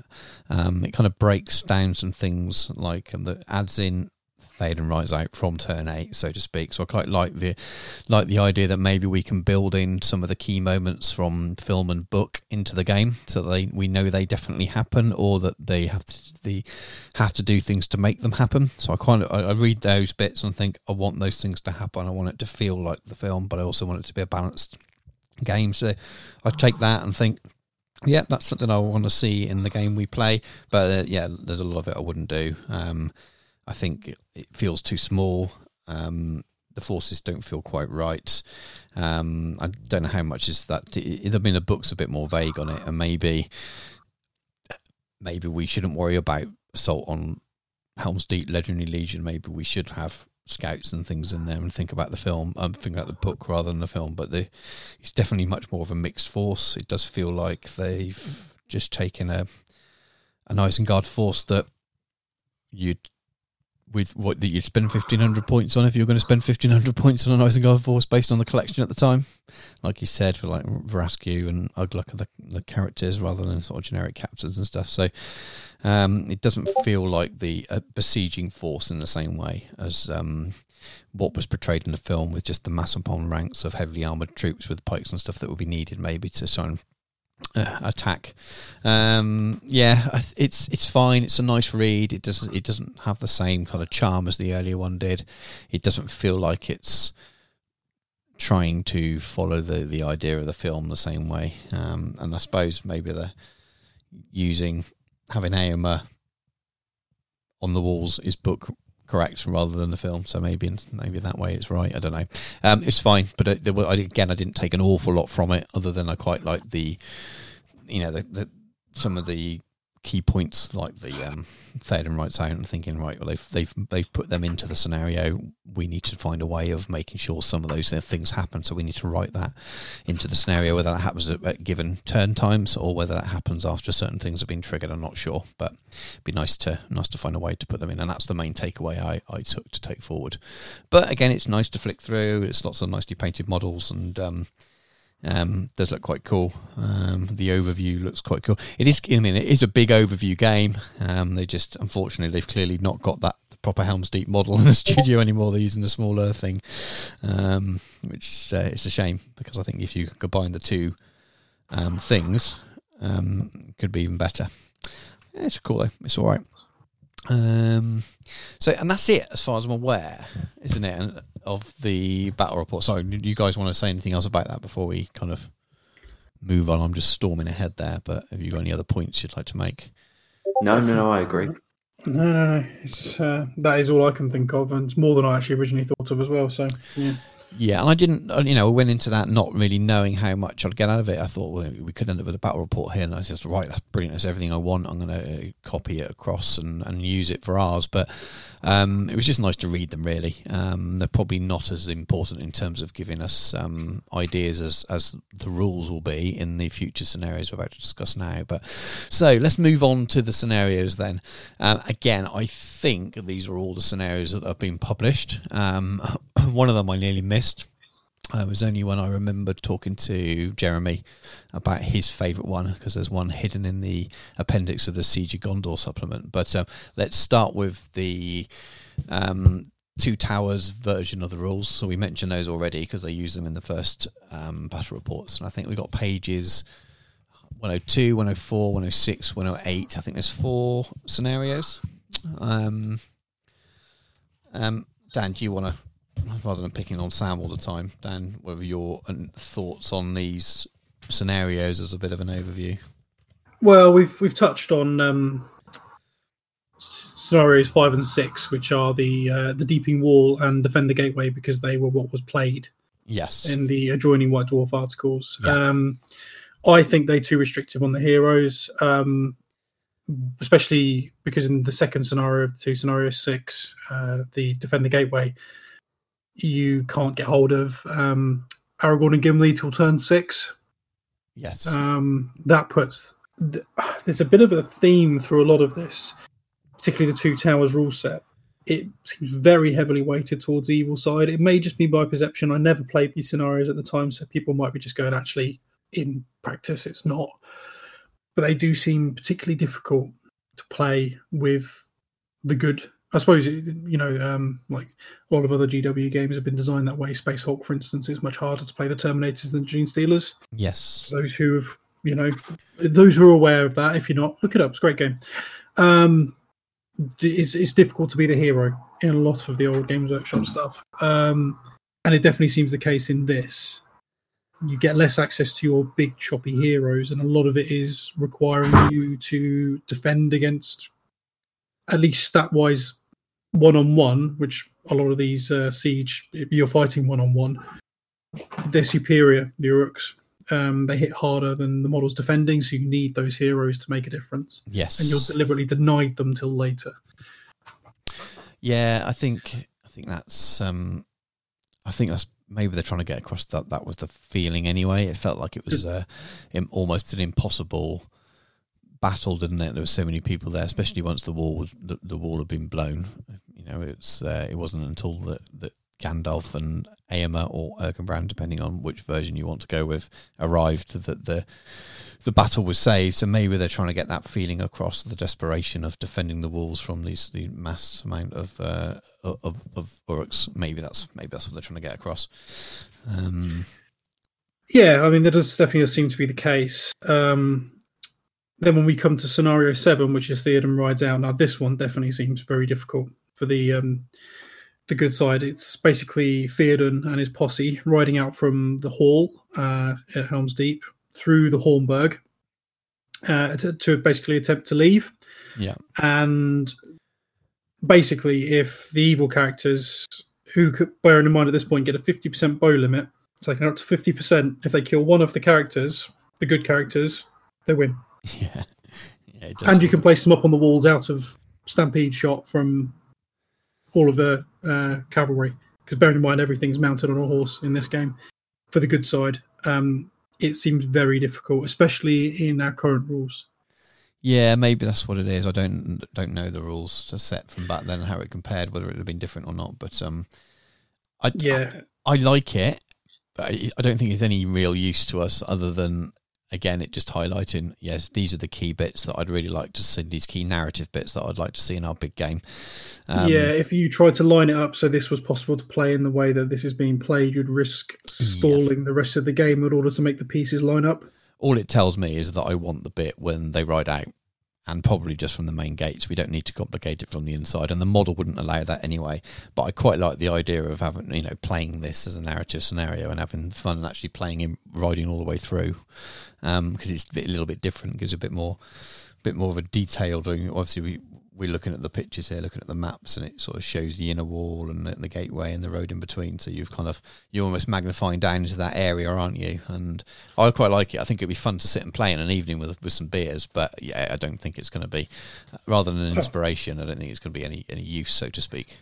I've always found the Theoden riding out. Obviously, we know they do it in the book. We know it makes a great dramatic set piece in the movie. But all it tells me is that all of the siege ballista gunners decided to have a day off, because that column of cavalry on a narrow causeway facing towards the artillery. Yeah, I've played Warhammer Fantasy Battle. That ain't happening. There's going to be mincemeat all over those walls, and that's the end of that. Or maybe at that point, I suppose by that point that the main gate is breached, the wall is breached, that the Uruks are swarming supposedly into. Maybe at that point the ballista crew are just gone, right, let's just bloodlust, let's just charge in, and they've left their ballistas in the back lines because they want to go and wreck the castle. But it definitely makes sense. It's just I've always thought that, if I was playing Uruks and you ride all those out, it would be very hard for me to resist firing my my siege referee at them. Well, maybe that little discussion we've had there says that I don't know. This will be something that comes up more as a conclusion as we talk about it. It's going to be a real tough balance, I think, trying to get all these things in, and that we don't have a big character dying in the first turn or something like that spoils some of these big key moments from happening. But then we also don't want to make it so descriptive that we might as well put the dice down and just push the models around going, yeah, and pew, pew, pew, because as much as we're big boys playing with toy soldiers, I still want it to be an engaging game that we do have to scratch our heads at times and try and solve problems as well. Yes, it's a narrative game, not a match play game, but I do want it to be a tactical challenge for both sides as well as being fun. So it's going to be the hard bit's going to be trying to have that balance so that some of these cool things happen. We'll have to work out a way of doing it, but yeah, it's I mean, a very interesting scenario. We'll go on to scenario 8, which is the relief. Mm-hmm. Now, this one, for starters, is 60 Uruks for this. 20 with spear, 20 or pike, 20 with sword and shield, and 20 with crossbows. 20 crossbows. That's mad. And the conditions are good win if they, 1, achieve 50% of the enemy killed without losing a single hero. Yeah. Or 100% if they lose 1, but if they lose 2, they automatically lose. And with 20 crossbows, yes, that's going to be a tough one. Yeah, well, it's kind of what you were talking about a little bit before, isn't it? It's because you've got participants on both sides, isn't it? The participants are Theoden, Gamlen, Aragorn, Éomer, Gandalf, and Legolas, all mounted on horses. So Gandalf should be coming from the what's it supposed to be, depicting? Because Gandalf's supposed to arrive at dawn, isn't he, from the other side? But he seems to be suddenly amongst the heroes emerging from Helm's Deep. Or am I missing something? It just seems a little bit. No, it does. It is split up by that. So they do appear in there, but it's I see, again very simplified because you're putting that many big heroes into it. Yeah, it's and because Uruks aren't that expensive. Yes. Yeah, I mean, nowadays they would be, because that many Uruks for crossbows is incredibly expensive. Not just, heaven forbid, in cash. I'd hate to have to pay for that army at the moment, if you could get it. that'd be the issue at the moment. I mean, even if we decided to use this scenario to play, we would definitely have to do this in the far-flung future because we can get the stock. You can get all of that stuff at the moment. Oh yeah, all of it. I'm just not sure you'd be able to buy that many crossbows. No. I've got. I mean, I've got about 6 or 7, not many. I think. I've only got 4. Yeah, but that it might be enough. I think if Ben joins us for the game, he's got some as well. So I think we'll have plenty. We'll have enough. But I think that scenario 20's probably a little steep. Yeah, how much are they for 4? I want to say 16 quid or something like that, maybe. So yeah, would start getting pricey if you didn't have any at all. Which I don't. So it's yeah, it would be a little bit pricey. Sam, do you have any kind of thoughts on those scenarios? Anything you liked or didn't like, or anything you think we can use, or? This one is very much. It has quite something that you don't see in a lot of. I'm going to say this for most GW things. The actual terrain rules in this book about how, like, it even tells you how wide the causeways have to be so that you can't get more than 2 people standing side by side, but so that one person can block it. Yeah. So the actual terrain rules in this book are fantastically written. Like, there's lots of stuff for you to go, oh wow, so you can actually start. It tells you how to play tactically effectively with all the terrain and how you can do this and how you can do that. Yeah. However, this was out of all of the supplements and stuff that I went through, this was the last one I did. And without trying to ruin too much for you, I just wrote a poor man's journey book on it.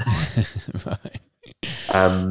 And the rules in this one felt more like a D&D skirmish book to me than it did like the Two Towers book, because there's a lot of like setting up this exact amount of models doing this and that, but they're all on smaller scales. Right. Yeah. Yeah. I can understand that. I think it's none of these things are going to be super, super useful because we're looking at doing a grant battle and these are individual bits of it laid out. And yeah, Deep in Wall is gives you an idea of how that you might want those bits to play out. I think one thing that's useful in this and the previous things as well, especially this one actually, is that it might start to give us an idea about get us thinking about where we want to deploy models and whether we just want to let the defenders deploy wherever, or do we want to be a little bit descriptive and say no, Aragorn and Legolas and Gimli need to be on this section of the wall to start with, and Theoden needs to be here because that's where they were in the film, and we want to try and, if we want to recreate these key moments, they need to be in the right place to do it, and how we manage that. And then when we're playing the game, do we just go, right, it's just we started the game, it's just a siege game now, we play the game and they go wherever needed? Or maybe we can do it in a way where you can get VPs for doing narrative things. Maybe we can do it that way, so there's still an element of playing the game and giving us some tactical challenge, but we'll get more points for actually recreating things, if that makes sense. I don't know if that can work, but I think you've hit the nail on the head there perfectly in this. And this is something that I thought more as this conversation has gone on. If you want to play Helm's Deep, you play lots of small missions. If you want to play a big siege game, you play a big siege game, but not Helm's Deep. Yeah. Because the thing I've got from the 2 small games versus the 1 big game is that trying to do all the stuff from the film is quite hard to do in 1 big game. Yeah. But trying to do all the things in the film with lots of stuff seems to be the big problem. And you might disagree, but it seems that you either play a big siege or you play Helm's Deep. I don't think, from a playability point of view, you can maybe have missions where you get extra victory points, but it doesn't feel like you can do the... Yeah, you might be right, and you have to accept by playing a big game, which is what we're going to do essentially, because that's what we're building up to, and just because visually it'll look better. You're right. You can't guarantee that you're going to recreate all those key moments. So, as I said, the challenge is going to be trying to find a way that maybe we can work that into the game. So whether that's trigger points at certain turns, so by a certain turn that Éomer and Gandalf are going to arrive, that you say that if maybe Aragorn and Legolas if Aragorn, Legolas, Gimli and Theoden and Gamblin, you get points for each one that survives and gets to a certain point by turn X, and then if they do, they get to ride out or something like that. So maybe they might not all make it out, but you'll still do some kind of ride out. So there'll be some deviation from the film, because you can't just, like I said, you can't just recreate it. Otherwise, you just might as well put away the dice. But that might be the way to do it, is to try and give yourself some extra bonus kind of in-game sub-games that actually gives us a reason to maybe think, well, if I charge Aragorn in here, he's going to kill all these Uruks, and that's the best thing to do for the game. But I can get VPs by going in the opposite direction and going to help Theoden and then eventually get to ride out or something like that. So that's going to be a challenge. And if we can do it, if we can come up with some rules that will make it work, then I think that'll be really cool. We might be able to kind of get the best of both worlds, or just end up diluting both versions and doing neither, being awful. But we can try. Anyone else got any more thoughts on stuff that's in the Two Towers edition of the rules? Those scenarios. No, I'll just reiterate, it seems to want you to play very hero-heavy, particularly inside good, and seems to punish you for it. It's a very interesting way of writing rules. And maybe one of the ways around that then is to make sure that we do have enough regular troops there that enables us to have the freedom to move those heroic characters into the areas that they need to be in order to recreate the key moments from the film and from the book, if that makes sense.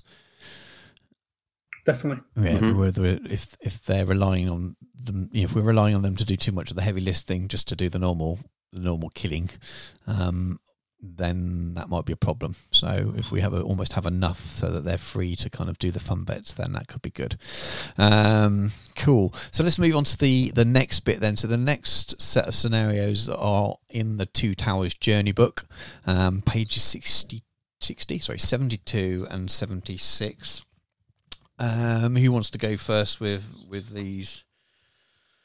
Well, mine's quite quick and succinct. So scenario 13, the Deeping Wall, have just got much more book because it has Dunlendings and no elves. However, it has less berserkers, so much less berserkers. It's a very, very simplified end condition. Yeah. So basically 10 evil warriors on the good side of the Deeping Wall means they win. Yeah. And that's pretty much it. So it's very straightforward. I think it's, in some respect, by giving you that very simple definition of what's a victory and what's not, it allows you to then create the fun and the narrative within your game because you're less fussed about the minutiae, you're more fussed about having just a fun game. I agree with that. I think it's the whole nature of the journey book is to take you on a excuse me being obvious, but to take you on a journey within the game, isn't it? The idea is that you can kind of work your way through the book and paint a few models, build a bit of scenery, and then play a scenario and carry on going. And it's designed with that context in mind that they don't. It's a decent sized game still. Especially you still need It's not a huge game. It's sort of $5.50 for the good, isn't it? And $8.50 for the evil, which is obviously points from back then, but. It's not a tiny game, but it's still sizable enough that if you're working your way through the book and collecting miniatures as you go, it's you don't want to make it into suddenly turn the page and there's build Helm's Deep, all of it. You need to start with a 6x4 bit of wood. It would be out of keeping with the rest of the book. That's the point I'm trying to get at, probably. Yeah, it's much more scalable. Scenario 14, which is Into the Breach. Again, it's far more book, although both scenarios do give you the chance to play it either as book or movie, so you can swap, for instance, Éomer for Haldir in Into the Breach. Yeah. So it gives you more options. I did try and work out where on earth the fortress is supposed to be. because that's where Aragorn's supposed to start from, and the map wasn't very clear on where exactly the fortress is supposed to be. No. That did annoy me at the time. There is no Legolas. He's definitely supposed to be there. Yeah, that's a good point, actually. But the one thing that I got from this whole entire journey book, and the coolest thing about it, before each of the scenarios, you had a lovely article, beautifully made article, I'll put, how to build the scenery you're going to be fighting over. Yeah. I love that. It's literally, I miss the days when, I mean, I understand why they do it, because the Citadel makes far more terrain than ever used to. It's not just those same Necromunda bulkheads and various plastic, cardboard kits that you pop out and assemble. They built the GW scenery these days is wonderful, but I do miss the days when they told you how to make stuff. Yeah. Particularly if they don't do it, tell us how to make it, and then build it later and say, yeah, that cool stuff you've done before, here's how to do it really easily in plastic, and give us loads of money. Why not? Why not? Because that's a really good way of getting people enthused about building these amazing things. And then if people aren't able to necessarily do that, here's these amazing other kits that you can buy. For instance, people have been making, Rohan buildings and things. I've seen some wonderful stuff, but then they make these beautiful plastic one. Beautiful. Yes. Well, the whole articles. I mean, we've sort of zoned in to start with. I read the page numbers out on the two scenarios themselves. The actual section for the Battle of Helm's Deep starts on page 64. You start with a bit of an overview map of the whole thing and some pictures of models and pictures from the film, and then you've got some painting stuff. And it's not a proper tutorial, but it does tell you the colours to use to paint some Uruk-hai warriors. It's got a bit of a stage by stage on painting an Isengard troll, an introduction to siege machines. So you got your ballista and your battering ram there, some bits for the Elven warriors, and then it kind of grows into building the Deeping Wall. So yeah, it's kind of, it's like I said, it's project based, it's fun. A lot of it, I suppose, we're past that already, aren't we? We, as I said, castle built, we're already kind of have a fairly set idea on the sort of size of armies, or an idea about what collection we've got and how sensible we're going to be on what to buy extra, if anything, because we won't keep playing this game. So there's no point in having too many models that you're never going to use. So I want to be a sensible economic balance between making the game look good and buying another box of 24 warriors that you're never going to use apart from in this one game as well. But so I think a bit like the last ones, it's very it gives you some ideas about how those bits of the game you might like them to work, but in a grand scheme it might not help us that much. We're not really taking too much from it. I think it's useful to know that the evil side has 300 more points attacking the wall, which might help us with the balance a bit later when we're looking at lists and things. All right, what do you think, Sam? Has you taken anything from this? Yeah, this is the one I've written the most about.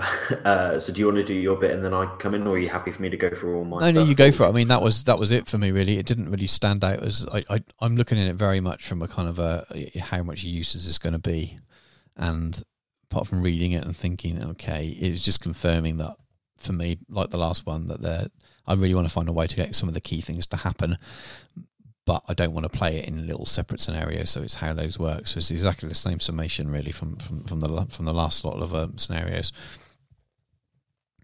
Okay. I agree with a lot of the stuff that Dan said about this book. I wrote, this is the best book by far. It reminds me of the good old GW White Dwarf style of army painting, terrain, and missions all in the same book. Yes.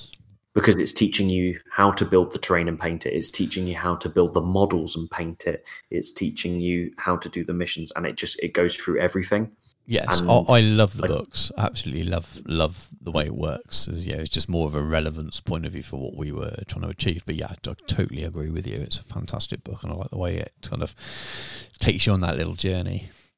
I don't know if you noticed this, and it might have been in the other ones, but I only saw it in this book, was that on the back page it's got the references for everything in this particular journey book. Uh-huh. So it's got a little reference sheet for all of your characters and stuff, so you don't have to go through searching for the Rohan guys and Rangers of Ithilien, because they're in this book as well. It's all on the back page, so you've got all of the stat lines and stuff from there. Yes, yeah. So I forgot about that, but yeah, it doesn't it. Is this the one with the pull out with something else? Yeah, find it. This book isn't designed for the siege of Helm's Deep. It is to play out. If you want to go in and play, almost like you're playing the old Two Towers EA game on the PlayStation. You are doing the Deeping Wall. You are doing. I think it's fantastic. It's got the mission where you basically have Aragorn and Gimli on the ramp leading up to the door, and they basically start at the door, and then you've got the Uruk-hai just down the ramp, and they basically run at each other. Yes. Yeah. I thought that was a fantastic little... It is just loads of little missions, and probably something more to my taste, but not what we're looking for like playing the big siege of Helm's Deep. Yeah, that's exactly it. Like Dan said, I loved that it offers a film swap and a points version as well. So each mission comes with the option of doing a points version of it, or switching between was it Aomer to Haldir, did you say, Dan? Yeah. Just going over the Into the Breach is on a nice 2x2 tile. It starts the game where all the good are lying down and the evil all are in a nice bottleneck. They basically start on the other side of the wall and they have to go through the bottleneck. But because all the good are lying down, it's not as terrible. If you get first turn, you could hopefully get a few through before you start getting pelted. Yeah. With the exception of Gimli, though, because he's a stout little man. He is. I can't remember why I wrote this down, but I put bloody troll with a heart next to it. So there's a mission. I think there's a picture of the troll. Oh, it's on the Into the Breach. There's a picture in the book where the troll's just coming through, and I was like, the Shadow of the Hornburg mission is probably one of the best board designs, and this goes around that whole playing small missions for me, because it means I can get it out on my dining room table and don't have to set up a 6x4 board, because it's played on a 1x1.5 foot board. Yeah, it's cool, isn't it? It's good fun. Yeah.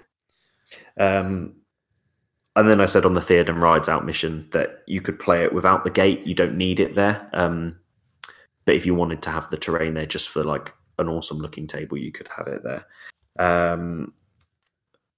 Me personally, I thought this was the best book, but it's not the best book for what we want to do. So, yeah. I think we all agree on that. It's it does have an overview one. It has the overview Siege of Helm's Deep thing, doesn't it? For a big game, 1,500 points aside, but it is a double page spread that is very little rules. So it is pretty much these are your two forces.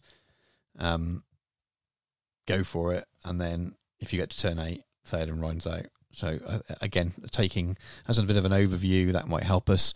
But who knows how the narrative is actually going to play out? I definitely don't understand why the forces are done quite the way they are. It doesn't feel like it's going to be right. It feels like the attackers need to have a lot more. I think they do, but we'll see how that goes later on. But all good fun, though. All good research, I suppose. And another thing about this book as well is that it even talks about doing it as a campaign option. So, and it tells you about getting it so that as soon as your characters go down to 0 wounds, they might not come back in the next battle. And it basically gives you that whole campaign feel, and it's optional. You don't have to do it, but it also gives you that sort of thing of. Usually in the games I played, people were very aggressive with their characters, but it means that if you're playing the campaign version, you might not be able to be as aggressive with your characters because they could be dead. Yeah. So I just thought it was a nice touch. Yeah, definitely. I think it's a lovely book. I love those journey books, and they're lovely to read through, but it probably didn't give me any more in terms of kind of things I could take away to use other than the earlier scenarios that we've already seen. Just gives you, and even the battle reports where they've got those key areas. It just, I keep repeating myself, but it's those kind of, we need to see how we how we make the ride outs bit happen, how we make these little things work in a way that reminds us or makes us feel like the film stroke book. Okay, so moving on to the next things, we've got quite a lot to go through. Moving on to the next publication, so to speak, is we actually have the Lord of the Rings Siege of Gondor supplement, and I didn't know when I'd read everything else, and then found I was looking back at a message that Jeremy sent me ages ago when he mentioned about, we're talking about Helm's Deep, and he said that his favourite one was in such and such. And I thought, I wonder if it was something different, and it was. So there's an appendix at the end of this Siege of Gondor book called Siege of Helm's Deep, and you've got a few pages at the back, which are great. I think it introduces your demolition charges and rules for Uruk-hai and stuff like that. But then you get on to, more scenarios. So you've got Act 1, the defences must hold, which is the kind of main siege, and then you've got Act 2, which is Fourth Alingus, which is the kind of riding out and the relief, so to speak. But I don't know. What do you guys think about this one? I quite liked it, and I liked the maps for it. They were really good. The overview map of the castle and the border gives you an idea of how you might space things out. But what's people's overview on this one? Again, a lot of the ground's been, we've already been treading it. Yeah. But defense must hold, Shaman. Yeah. I love that. It's a real touch on the books. And it's a good use of the model. You never see it. So it's quite cool that there's a scenario where he's included. Yes, yeah. And there's also the no courage tests if you're broken for the good side on either of these scenarios, which I think shows the desperation of the situation. Basically, they've sold themselves to death already, so they'll just fight on until they're dead. Yeah. I really like that, and I think that's something we could definitely use. Oh, that's a good point. Actually, I hadn't even considered it, but yeah, that's definitely interested. I think even we can play it more along the lines of, as long as some of the key heroes like Theoden and Aragorn are still alive, they don't take tests for being less than 50%. Yeah, we could say you still get your points for breaking if we decide to work that into victory points, which might be a way of doing it. I quite like the idea of there have been lots of ways to earn victory points to keep the game interesting, but as I said, not necessarily always have to go after what is the best bid in that particular situation in the game.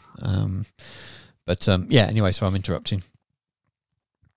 No, I did quite like those particular things that came out of it. Definitely the 50% for courage thing. I think we should make use of that. Mm-hmm. I think it evens out certain discrepancies between the two. Because unfortunately, once some of those good courage rolls start to get made, they might fold quite quickly, and that would be a shame. Given the fact that we're likely to start respawning Uruks and stuff to give that sort of scalability of the battle. I think the ability for the good not to just crumble if you kill too many of them. Yes, you might be right. I suppose there wasn't many. I mean, there was the line of Aragorn. Your men have died fighting. They still die. They're still dying fighting them. Yeah, he says that's Theoden. I think the idea is that they're just not going to run away because there's nowhere to run away to, and they'll be shamed by running into the caves. So they're just going to stand and die. Yeah, I think we might be doing it, even if it's just within the main keep. So maybe on the Deeping Wall, they might end up being cut down, so to speak. But the ones actually in the main keep of the castle, maybe the rules apply in there or something like that. But yeah, I quite like that. I hadn't even thought of it, to be honest with you. So that's quite cool. I mean, again, like we said, it's very, very similar, isn't it, to the other things? It's an overview game. It gives a way of doing it. I think there's quite simple objectives, isn't it? So the objectives for this game, the game is played until 15 turns have elapsed, at which point the assault will stall unless the evil force have seized enough of the fortress and the game ends. There are 5 locations of strategic importance in Helm's Deep: the Deeping Wall, Firestep, the Deeping Wall Gate, the Hornburg, the main gate at the start of the courtyard. So I quite like the idea of having some objectives, so we might be able to do that holding those gives VPs. I think that could work. Yeah, I think we could do something funky with banners.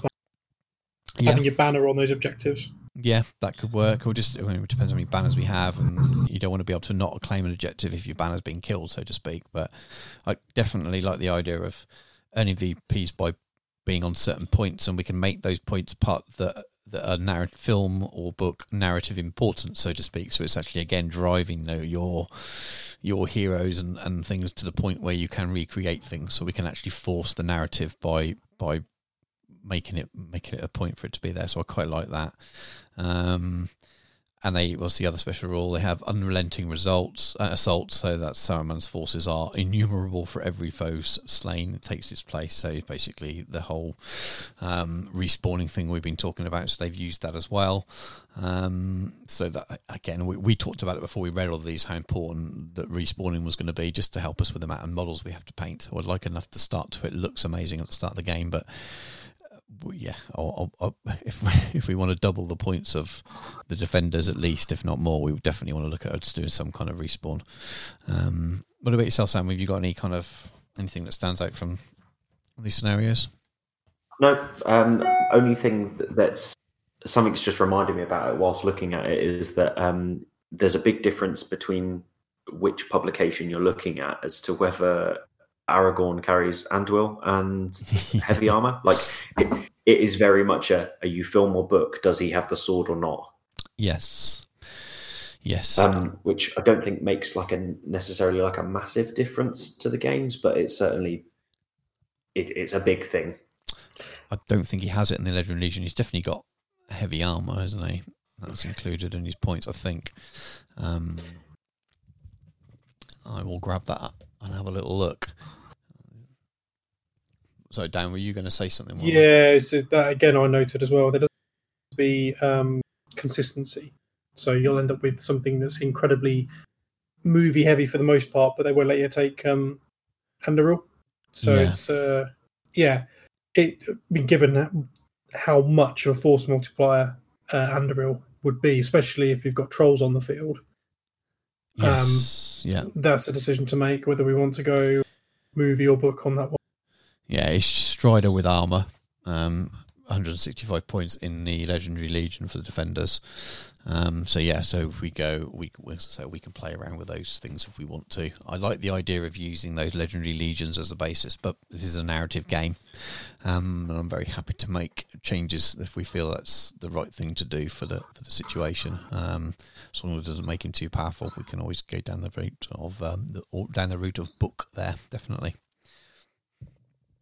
But yeah, it's a very simple scenario, but I quite like it in its simplicity. I like the fact that it's a big game, so the way they got around it is to put some objectives there, and you want to control those key objectives, and the attacking force respawns, and that's essentially what it is. And it splits up the charge of the Rohirrim as well. It does. So it does, which is quite nice in my eyes. Yeah, and I think if you're playing it like that, it makes sense, because although you don't know who's going to be left at the end of the game to do it, and that's one of the challenges we're going to have, isn't it, about who gets to ride out if it happens. It may be that bit doesn't happen, but Éomer and Gandalf turning up I'd like to do, so that can happen no matter what, because they won't be on the table. The danger there would be that they could turn up with nothing to kill if the Isengarders have had a really bad day, but again, with respawning. And we can change things live on the day if we need to, don't we? If things are looking really bad, we can just sort of send some extra respawning back in. Even if we decided that, there's a limit on it, we can always say, look, they're getting slaughtered. Your dice have been awful, Sam. Well, because we know that's going to be said regardless. Then we say, right, everyone gets to respawn again. It would be. I don't know what's going on. That's only for deathmatch, though. That won't be like that when we. Then we play. I beg to differ. It's a good thing we play it over camera, isn't it? Otherwise, you'd be thinking, I'm just making it. Oh, sorry, Dan, I've just rolled another 6. Stu, I can't even hear dice rolling. Oh, I've got some. I reckon yours is pre-recorded. Oh dear. But yeah, I don't want to kind of labour on, because they were very similar, some of these scenarios. I don't want to kind of labour on it over and over again, but I like the bits I've said about anyway. So I like the idea of objectives. So things that I'm getting from it, so to speak, so far is getting the key moments in from the battle if possible, maybe giving VPs to encourage players to make sure the heroes are in position to do that.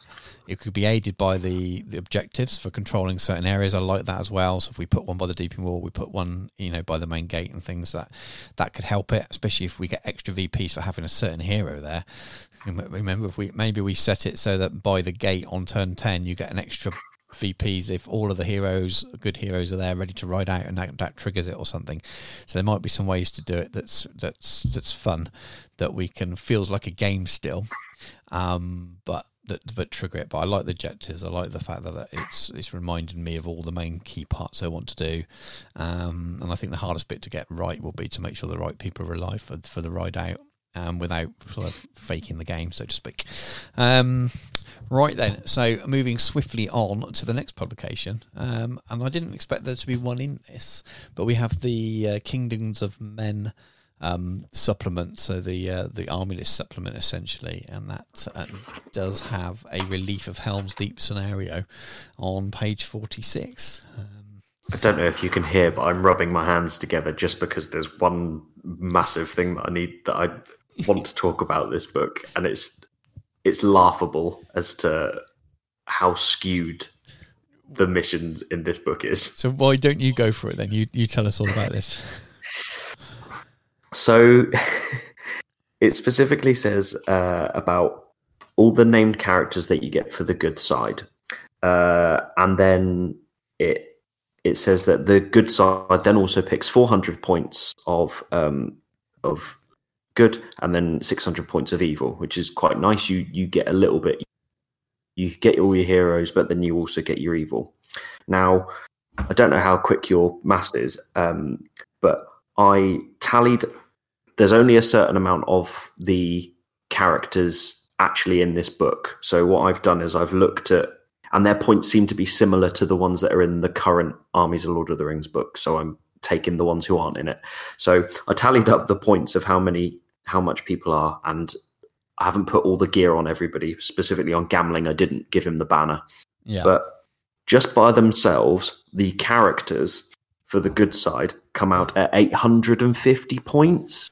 Are you basing that on the latest army list though, Sam? So have you used the points so from that's this book? Theoden, Gamling, and Eomer are, and this is even without these are from the book that we're looking at now. Oh, right, that was the question. Is whether it's just that they've got more expensive over editions. So you're actually talking about the points values that are in the book itself.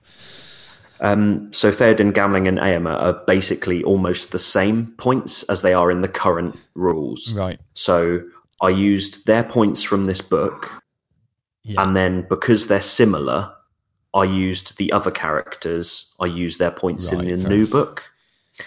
So Theoden and Gamling and Eomer by themselves are, this is me trying to do maths now, 140, nearly 300 points just by themselves. And that's not giving Gamling the banner or anything like that. Right.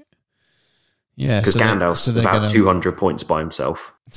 I'm guessing that what they're trying to do is show that at that stage of the battle that the riders charging down the hill are turning up for a side, up against an Isengard force that's already been well battered for a long, grueling night, because they are going to outnumber them points wise, aren't they? Because it's the wording is you take Theoden, Gamling, Eomer, and up to 400 additional points of their followers and warbands. So, like you said, if it's already 300 points, you were looking at a 700 point army taking on 600 points of Isengard.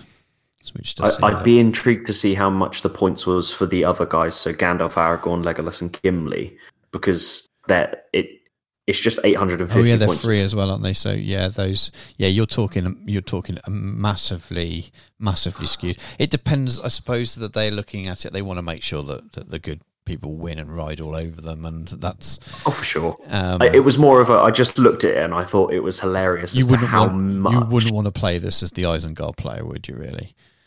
No, unless I had your dice. Well, even then, you wouldn't want to be doing it. I haven't got much to say about it really. I didn't know it. I didn't expect it to be in there. It's it's the relief of Helm's Deep. It's probably when I started thinking about this more with Aomer coming out soon, or hopefully we're recording this just before he's been released. The pre-orders have already been paid for by me anyway. I've got mine on the way. I really want to use that model in the game, and at one point I was deciding whether we do this bit, whether we just do the main siege, etc., and then just end it as that would have arrived. But I actually thought, no, I'd like to have the models on the table, which means painting more models. But I don't think there's anything from the actual rules of the game that we could take with us, other than knowing that I want to do the relief. I want Gandalf and probably Aomer. I think I'd probably like to do film rather than book, just because of the imagery that's in my head. But we can debate that. We can always put Aomer on the walls and put Erkenbrand riding to relief if we want to do that. But yeah, I couldn't take much from it for any use. But you were right; it just seemed very, very. If we were reviewing it as a scenario for people to play, it just seemed a little bit skewed. But Dan, have you got any thoughts on it other than? Oh, I was quickly doing a quick tot up of the remaining people from the actual Two Towers books. But essentially, it is just a copy of Scenario 8 from the Two Towers rule book, just with an added courage bubble on Theoden. Yeah. I didn't care for it. It's about as much as I can say for that one. Yeah, I'm afraid. Yeah, it doesn't look particularly fun to play unless you're the Rohan player anyway. Do you? It just looks a bit. But yeah, well, let's move swiftly on. Really, it's not really a lot of use to us, but it's there. So, and then that kind of brings us on into the modern age, really. As far as I'm aware, there may be other stuff out there. So, as I said earlier in the recording, let's give us a shout, give us an email, and say you've missed this scenario or this write up or this battle report, etc., etc. But I don't think there is anything else. So it brings us on to the new age and war in Rohan, and then we have lots of scenarios here. So there's a big full battle Helm's Deep full game scenario, but before that there are 9 scenarios, I believe. Yes. Pages 26 to 41, I think, and it's broken down into sections. So we've got raise the ladders, the walls of Helm's Deep, plant the charges, the deeping walls breached, retreat to the Hornburg, the causeway, fall back to the keep, ride out, and then Aomer's return. So that's pretty much the whole film narrative broken down into those individual bits that we've been talking about, and we've seen elements of that in the previous publications, and and I suspect there'll be some very similar observations from us as yes, this is brilliant, but if we're going to do one big game, we're not going to do all these individual bits, but it's still worth sort of discussing them, I suppose, and seeing if there's any elements in there. Or what I think just reading that list does for us is maybe give us a list of some of those key things and think, how do we make sure that these things happen in our game in a way that it feels like Helm's Deep, but still is a game, so to speak. I think blowing up the wall and trying to breach the front door are going to be natural things anyway, but who knows? It could happen out of film order, couldn't it, if it's done in a certain way? So thoughts, guys. Anyone have any initial thoughts? Do we want to kind of?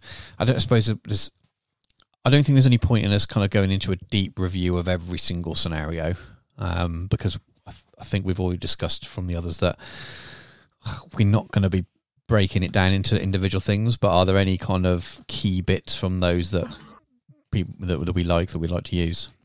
Well, I like the fact there's 16 berserkers on Raise the Ladders. More berserkers means more fun. So I'm definitely up for that one.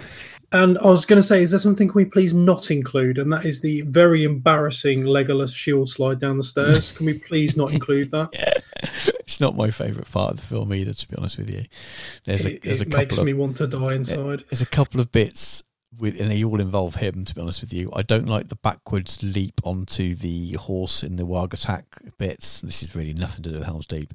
And as much as I like the joke of him killing all the people on the Mumuk and Gimli saying it still only counts as one, didn't really like him sort of sliding down the trunk and stuff at the end. But I can forgive the film those things, but yeah, I don't. We won't be putting that into it. I don't see there's any point in that, and I don't.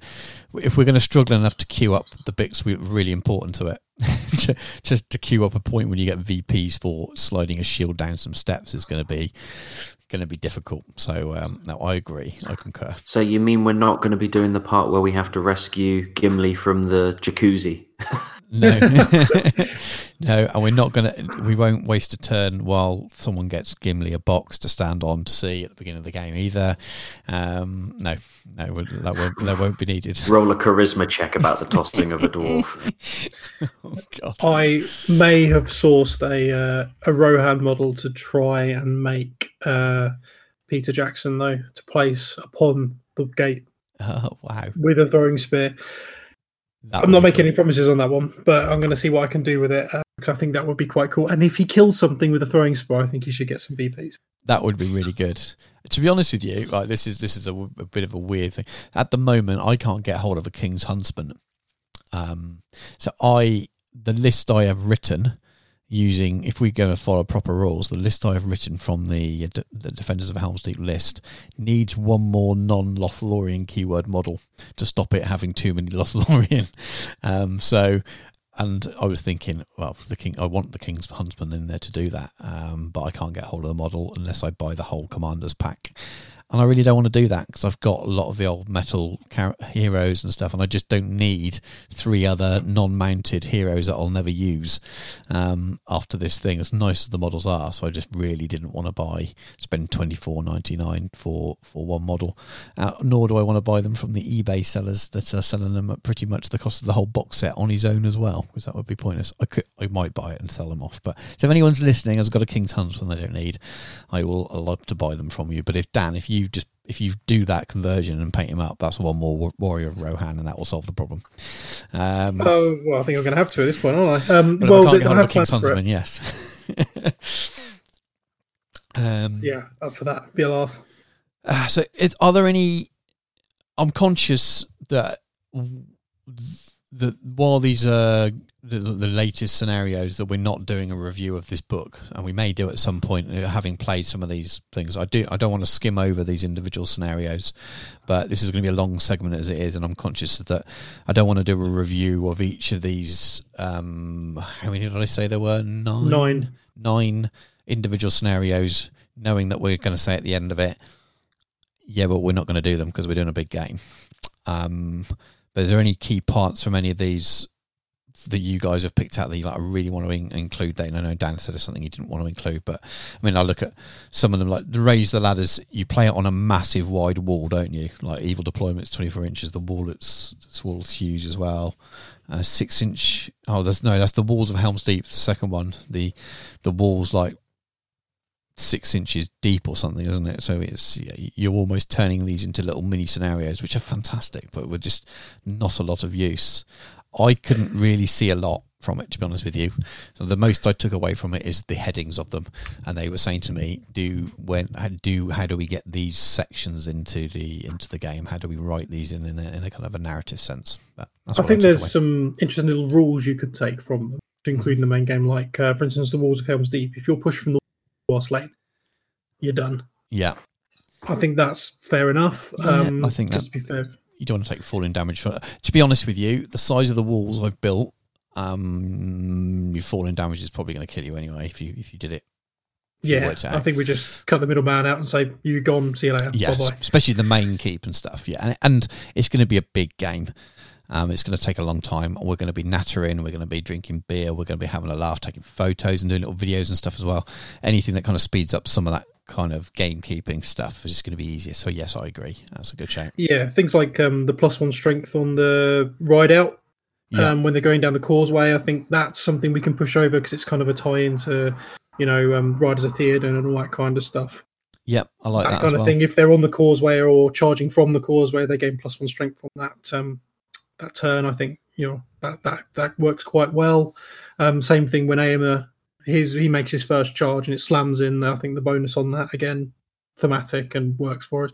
Little bits and pieces we can tear from it, I think. Yep, makes sense to me. And I mean, they've got rules on ladders and stuff, but a lot of those are the same as in the main rulebook anyway. So I think they're just repeated across a little bit, like knocking down the ladders. Well, it actually says as described on page 122 of the main rulebook. Same with ladders; it's got the special rules for ladders in it. That the heavy objects require 4 models to carry, etc., etc. I think that's all in the rules for ladders in the main rulebook as well, from memory. So we've got Walls of Helm's Deep. Any special rules there? The push from the walls. Yeah, that's on that bit, isn't it? Battlements of Helm's Deep. Yeah, the height of the walls. The battlements. Plant charges. We will have to work out strength of the walls, but we'll come on to that in a little bit later. In the siege rules that are included in War in Rohan, there's a table with some strength and damage for the walls, so we probably use those things if they're applicable. Sam, is there anything that's popped up in any of these that you want to comment on, or you'll think that'll be really good to carry or try and get into our main game? No, not that we've already discussed anyway. It's certainly something that maybe having a look over on the day and going, right, or maybe sitting down between the three of us and going, right, okay, what scenario are we using in the broad sense of it? And like you said, working out what the extra victory points are. I think that's what we're going to have to do. Yeah, I suppose what it obviously, I said about the headings, it sort of talks about the key parts of the battle, so to speak, that would be nice to see reenacted if possible. What it does do is, because of the participants lists for each thing, well, we wouldn't follow the participants list, obviously, because we have an overall army list. It does kind of show you where the heroes should be at those given points. So it'll help again with where we have some kind of fixed deployment, at least for the heroes. Maybe that's described to us at the beginning that we know exactly where the heroes are going to be. But also it gives us an idea of, right, well, if that hero's here at this point and then they're here at this point, is that going to be a challenge to get them there in the game? Does it matter? Et cetera, et cetera. So it kind of helps us with forging that narrative a little bit, and on planning that narrative rather than forging it, I suppose.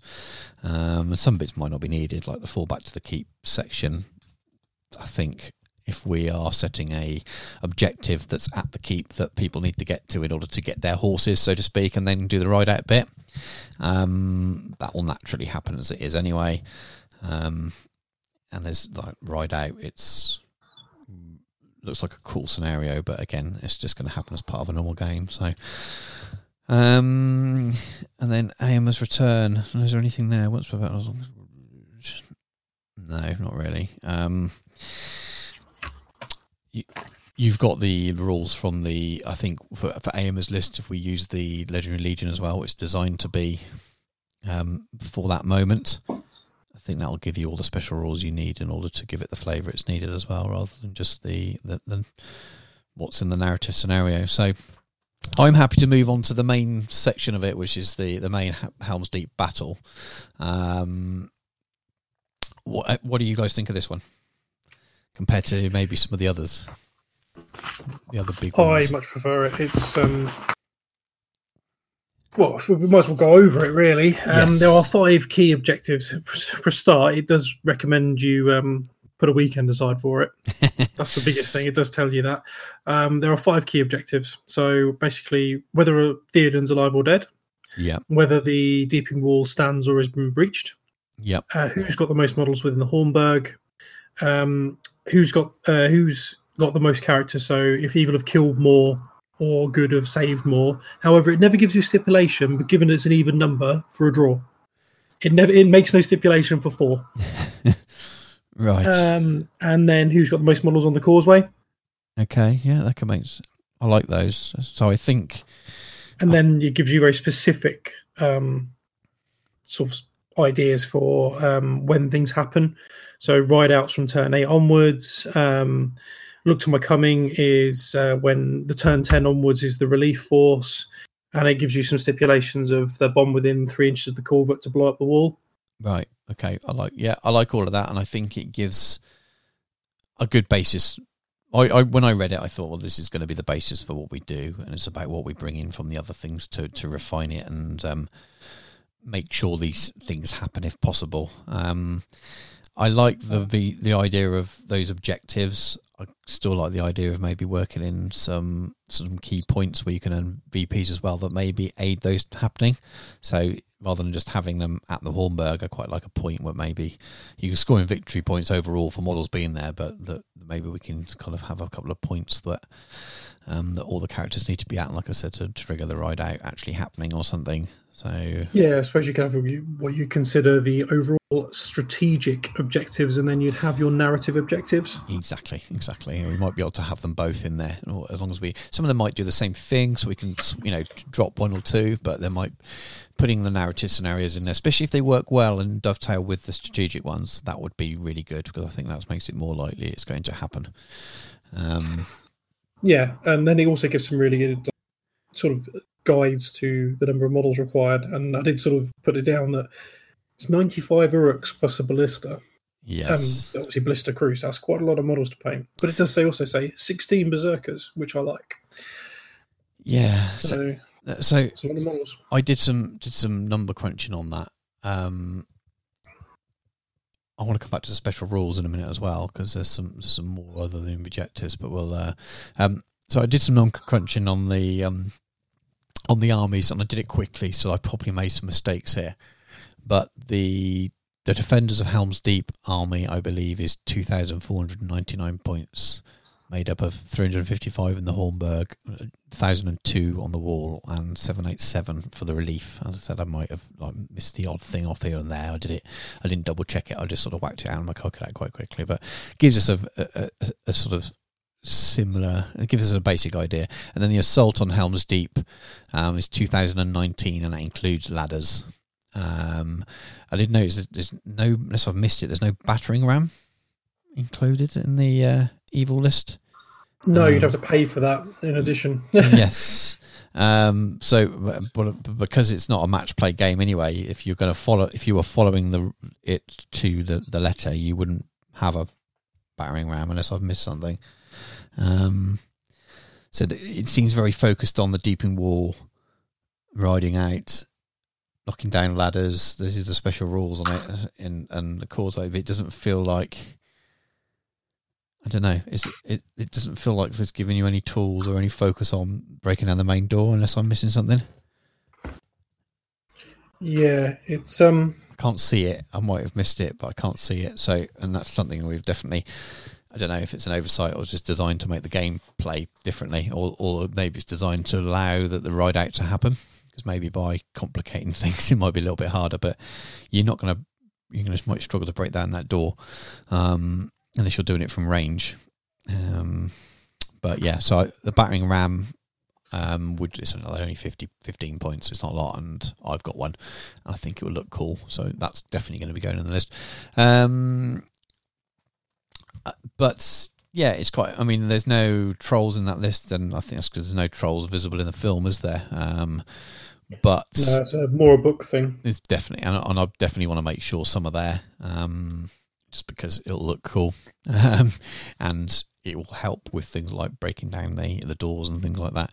So there's obviously just smaller amount of evil force there. I don't know, unless my maths are wrong, it just feels like there's not enough. It might depend on the model, and maybe we'll find that it's easier to break.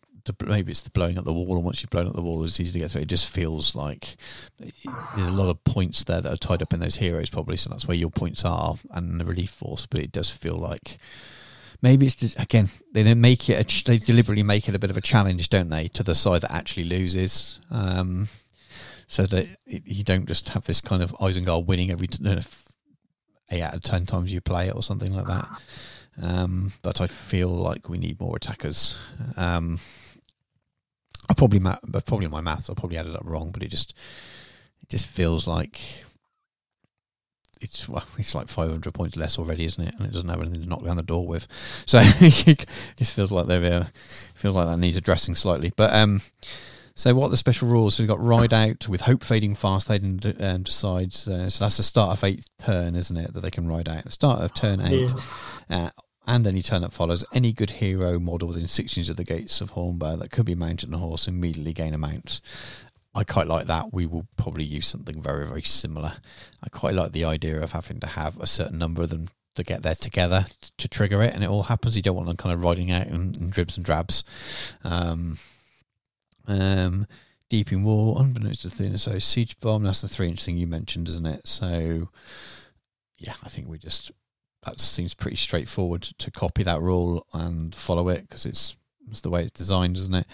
Look to my coming as well. So good players 10th move phase.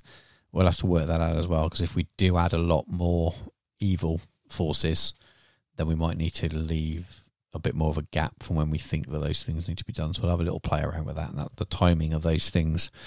You might have to set it as not before a certain turn, but or triggered by forces being below a certain level or something as well, to make sure that the game doesn't end before some core bits happen.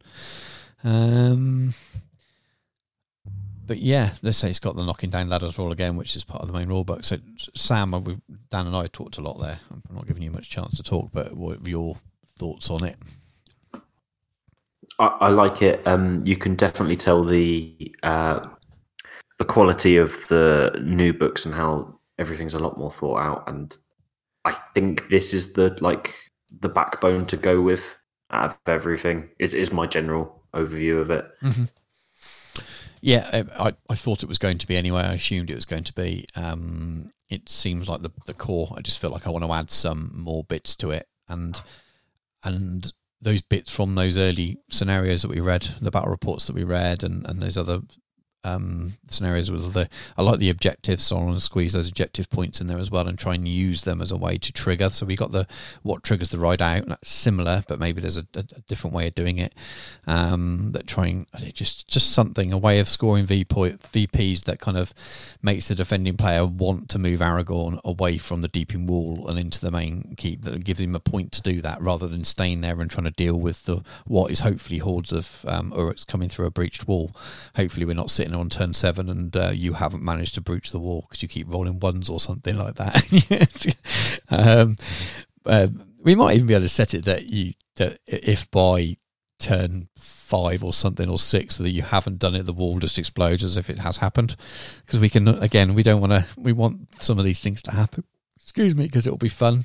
So maybe we can kind of rely on some fail safes and some timings, that if something hasn't automatically happened, something hasn't happened by a certain period, that it just triggers. Yeah, I thought it was good. I just want to add in some of those other elements that add different special rules and things to really add the flavour to it, and make it into a very narrative, fun experience. And then to back up that, so after later on in the War in Rohan book, there are, if I find it, there are some siege rules, but there are siege rules in the main book as well. So I suppose we'll talk about these both at the same time, really.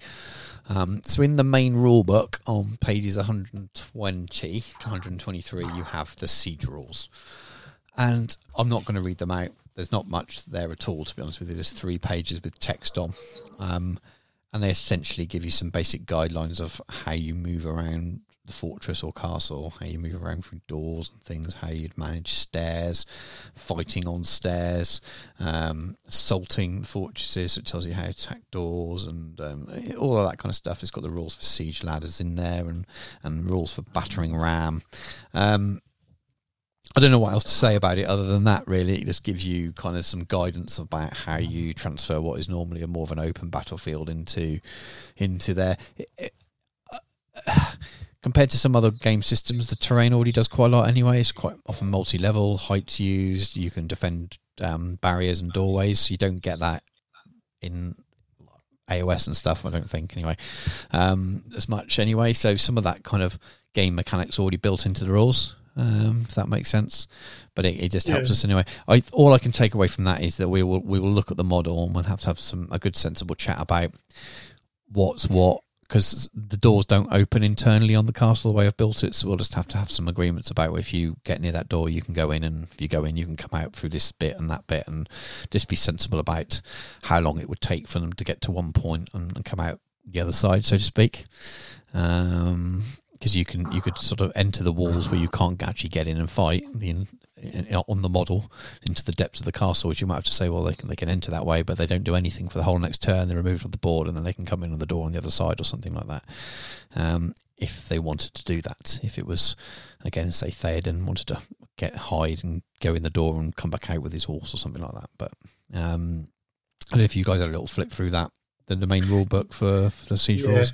It's not. I don't think there's a lot to really comment on. Predominantly moving about, and then I actually found the ram rules quite interesting. Obviously, being the highest strength of the models attached to it, plus, and then adding a point for every model extra. I thought that's a great little mechanic, and it's probably one of the best ways I've seen rams done. Yes. Yeah. I quite like it.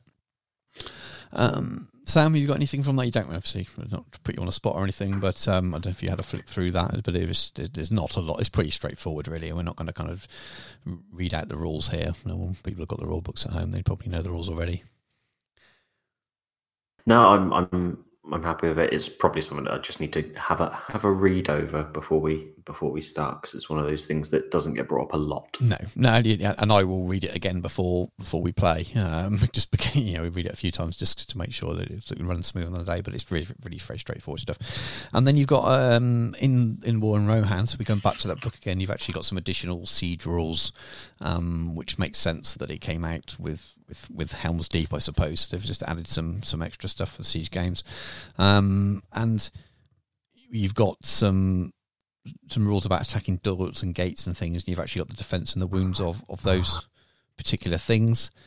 So we'll have to look at those and decide whether any of those doors match exactly what we've got, and decide whether we want to make up our own defense and wounds for those doors and things, to make sure like we'll have to choose something for the main door. So the heavily armoured door there is defense 9 and has 2 wounds. So it's going to be quite hard to wound, but with the battering ram, how quickly is it going to break down? So we might want to consider, do we want to put extra wounds on the main door to make sure that it's a challenge to break down, but that it does actually break down within a reasonable amount of time, that kind of thing. And then you've got some fun stuff. You've got 3 more pages. You've got 2 pages of defender equipment, and then you've got a page of attacker equipment. I think we're not going to, there's no point in using it all. Some stuff that won't matter, but I'll read out what the main defender equipment is. So you've got a rallying point, which basically works as a banner. That could be useful, especially if we haven't got too many banners on the list or banners die. And again, effectively a horn within 6 inches as well. Yeah, so that could be useful. And that could negate, when you talk about the not taking courage tests, that could be a way around it, that maybe we don't auto pass courage, but we do that. I don't know. It's worth looking at. But it could be, we could potentially use a rallying. Those rallying points could be those points that you get people towards as well, so to trigger certain narrative bits. So there might be a way of working that in. Barricades, I don't think we'll use anything like that. I think we've got, once the castle's not really set up like a secondary barricades and stuff, so I don't think we'll do it. I think that will be good if you were doing siege games not set at Helm's Deep. This is obviously generic siege rules. Spiked barricade, again, that's not something that's on the model that we're using, and I don't remember seeing in the film, so I can't imagine us using those. Rocks, potentially we could throw some rocks and things down, but definitely on the gatehouse, because it's definitely featured in the movie. Exactly, and that's cheap as well. It's like 5 points, so that'll be fun to add a few things like that, add some flavour.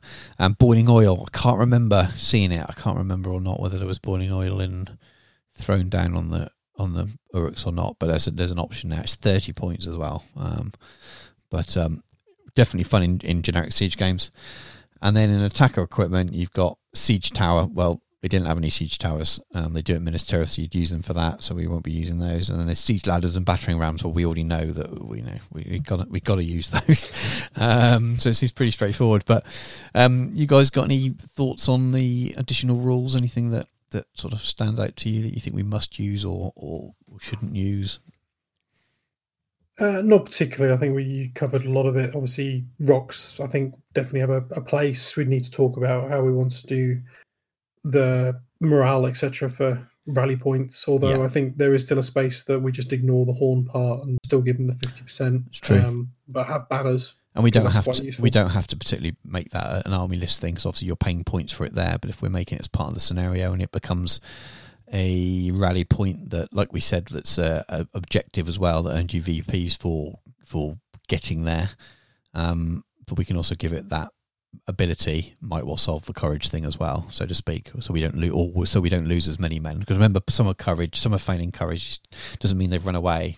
They lost as casualties. Because you could say that they're just kind of in despair. They threw down the sword and got killed as well. So you just want to reduce the effect of mass crumble. And if we've got a few of those dotted around, that might naturally do that.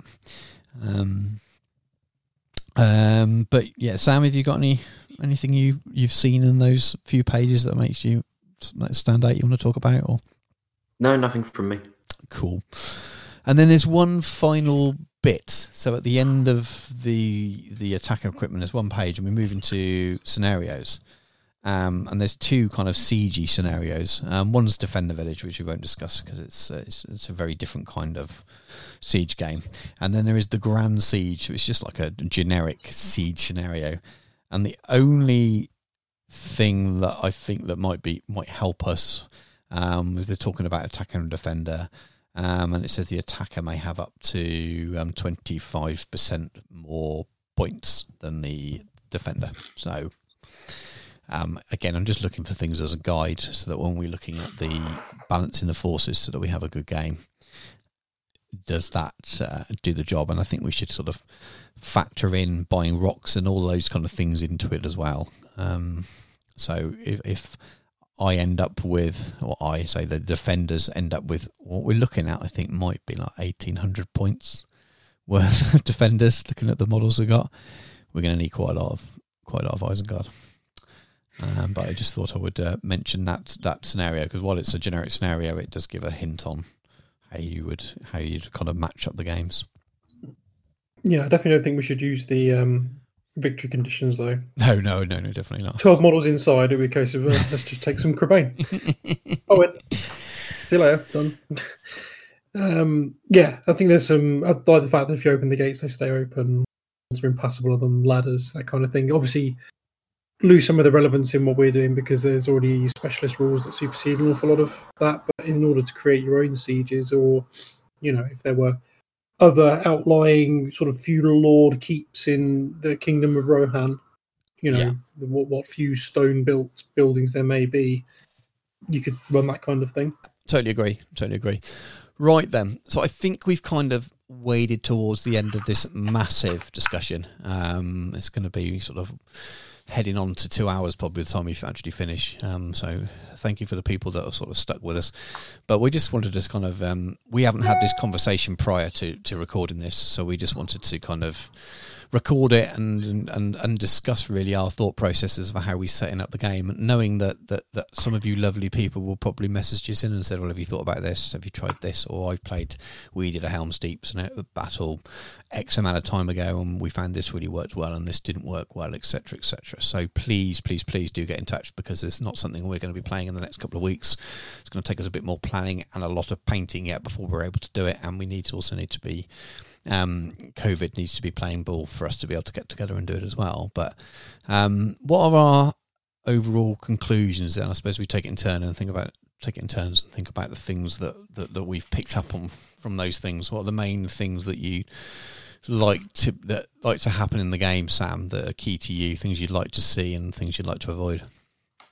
I'd like to see some bombs getting used, if I'm honest. I'd like to see that whole blowing up the wall and making it so that the evil side can charge in. Really, I'm not so fussed about going up the ramp to the gate door, but blowing up the wall. I'd like to see some bombs getting used. I agree. It's got to happen. Any other things though? I mean, we've discussed it as we go along. Have you got any? That's the main thing you want to see. Is there any things that you feel really strongly about, like as you want to do a mixture of book and film, or you want to do just film or just book? That you really against the film bit and you want Aemir on the walls and not riding with Gandalf? What, anything like that stands out to you? Or no, I just want it to be a fun game. Mm-hmm. Yeah, definitely. Short and sweet. Sorry.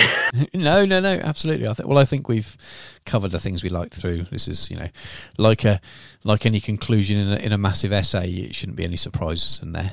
You should have already covered it in the bulk of the discussion. What about yourself, Dan? Well, I think, like Sam, it's got to be fun. Again, harking back to the old Starter days, big games.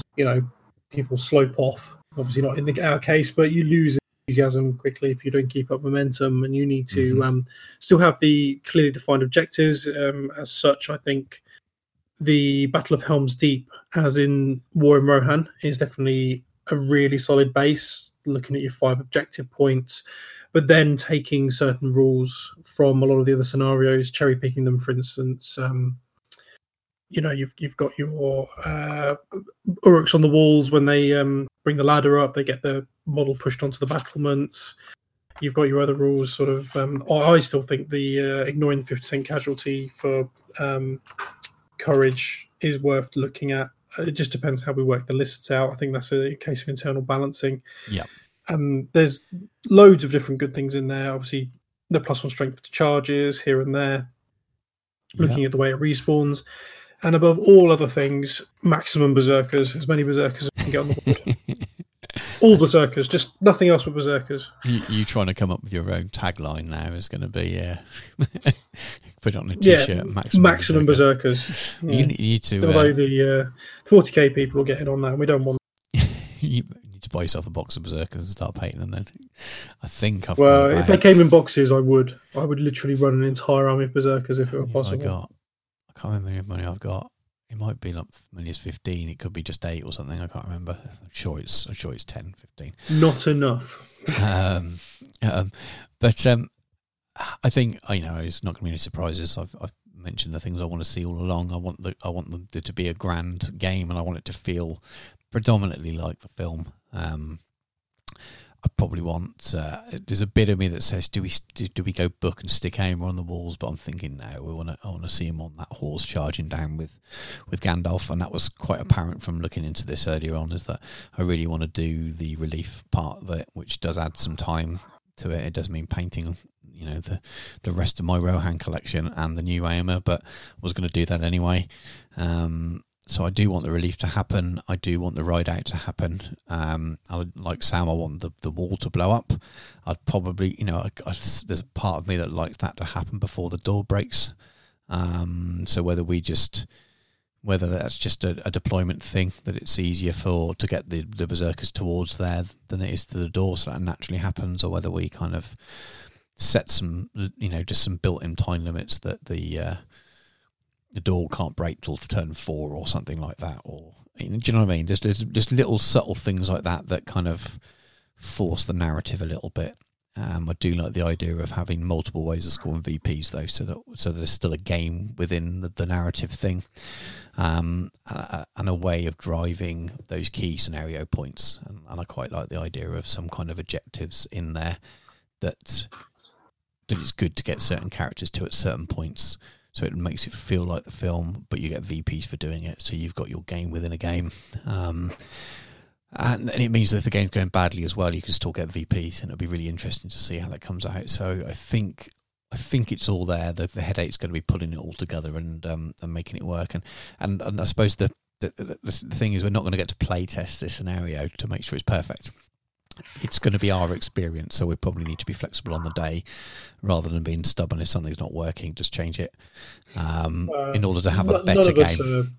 No, we're all narrative-focused gamers anyway, aren't we? So it may be that something's really not working on the day. We need to change it. It may be that that something is too easy or too hard, and we need to change it. So we will keep that in mind. But as I said, I do want it to be a game as well. I do want it to feel like we're making choices to try and tell that story and get VPs for doing it. And I quite like the idea of maybe we can get VPs for doing stuff as it's supposed to happen, or whether we have 2 sets of VPs, so you get your narrative VP points and you get your game VP points or something like that as well. So a bit like when you go to an event and you have soft scores and game scores. Maybe we can one side might win the battle, but the other side wins the narrative battle. Who knows? But I think if we all come up with, between us, there's enough ideas there now to try and take that final scenario, I think, and sort something out and get it written up and getting it drawn up and printed up and stuff. We'll have to see who's good at doing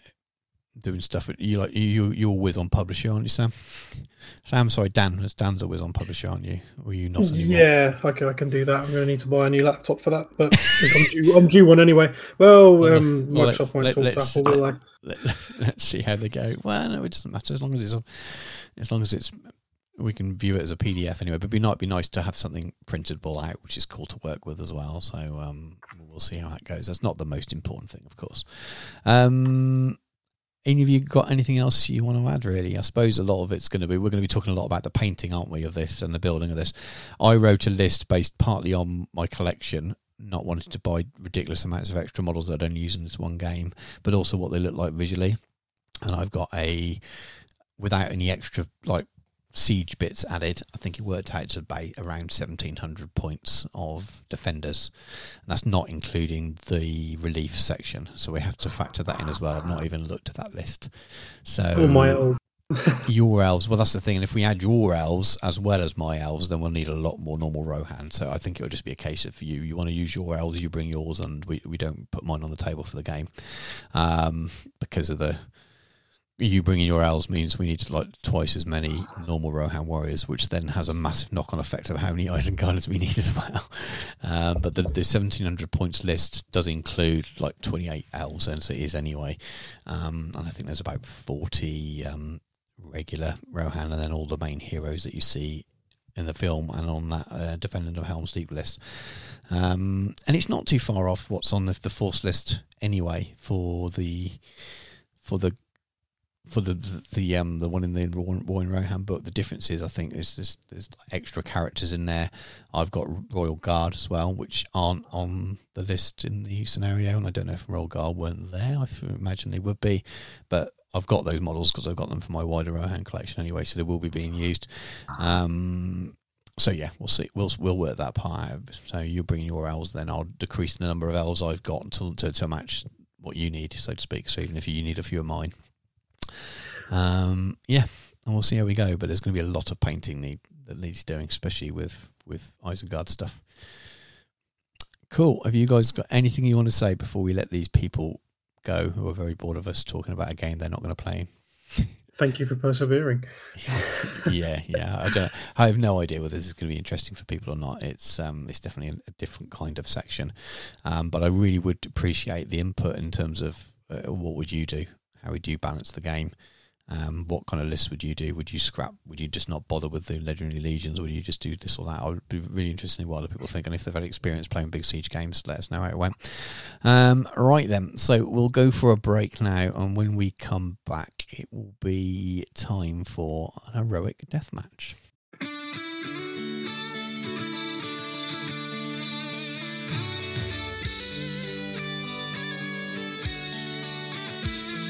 Hello and welcome to another heroic deathmatch. And who have we got this episode, Dan? Well, we have Snaga versus Ugluk. Mm-hmm. So I'm just taking a swig of a drink because I timed that really, really badly. So we thought we'd do a kind of a mini. They're not really a series because they're only linked in a narrative sense. But we thought we'd, for the next 3 shows, starting with this one, we'd do 3 little matchups that kind of run on from each other quite closely in the Two Towers film. So today we have Ugluk and Snaga fighting over hobbits and how tasty they are. And then we don't need their legs. We don't need their legs, and we'll they look tasty. We'll leave you guessing what the next 2 may be. We're not going to announce them now, but for this show, that's why we've gone with this one. So, Dan, who are you going to be today? In true style, I have gone for the underdog once more, Snaga, who is an orc captain at 50 points. He is an orc, funnily enough. He has got the Mordor keyword, and he's an infantry hero, and a hero of fortitude at that. So, a sneaky and vindictive orc, Snaga was part of a band of orcs that was sent by Sauron to keep an eye upon the actions of his puppet Saruman. Along with Bishnak and his orcs, Snaga met with Ugluk's warband of Uruk-hai scouts following their capture of Merry and Pippin in order to take the halflings back to Isengard. Yet, having not eaten in days, Snaga's mind turns towards eating their prisoners, a train of thought that lands Snaga becoming the main course. So I think most people who've seen the film knows how that ends.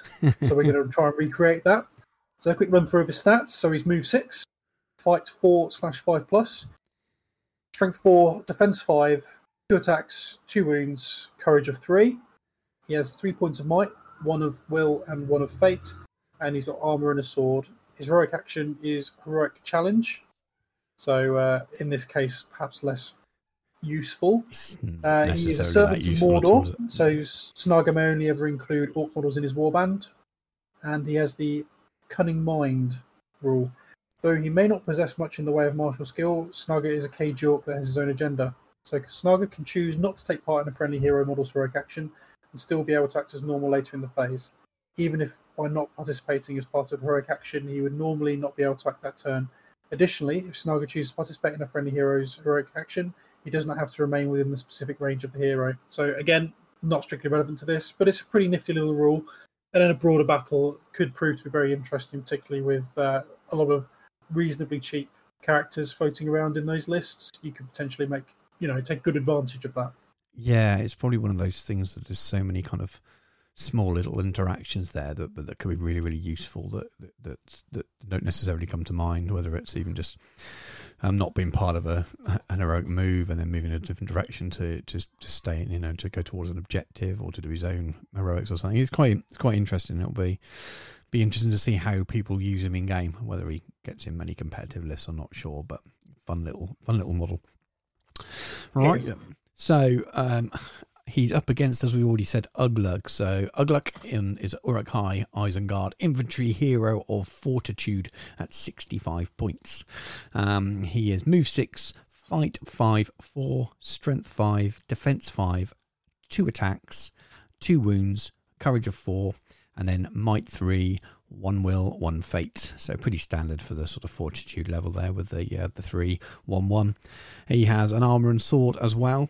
Has more heroics, so he has march, strike, and strength. Obviously, strikes are our favourites on Deathmatch and gets used a lot, and will probably get used again today. He has his special rules. He has something called Head Taker, and it won't be useful in this matchup today, but basically means that if his force is broken, he can choose to kill a friendly warrior within 2 inches of himself, and he does that instead of taking a courage test. And then if he does that, he passes his courage, and then his standfast becomes 12 inches. And I think he can affect both warriors and heroes with that. So really useful in game. Not useful in the slightest on our little basic death matchups we have. Right then. Shall we get into it? So I should say, Dan's been complaining about the One Ring dice that I use, that they roll too many 6s. So I've cracked open the correct dice today. So I've got some Isengard dice in my hand. So we'll see whether they roll 6s as well. I've never rolled these ones, so I have no idea whether they're as lovely as the One Ring ones. So obviously there's no heroics from you. I will be spending my first point of might to strike. So let's roll that and see where we get with that. I have rolled a 5. So you fight 8. Excellent. Versus my measly fight 4. Right then. So come on, you 6s. Oh, talking of 6s, I have rolled a 6 and a 4, and you've rolled a 5 and a 2. So things continue as they so often do. So I need 4s, and I have rolled. I can't see the parcel come. I've rolled 1. Shall I make that 2? Yes, I'm going to spend another might and make that 2. Well, I've definitely taken a wound either way. Can I make this 4-up fate save? And I don't. Dead 1. So literally, as he does in the movie, cut his head clean off in one swing. There we go. Thematic.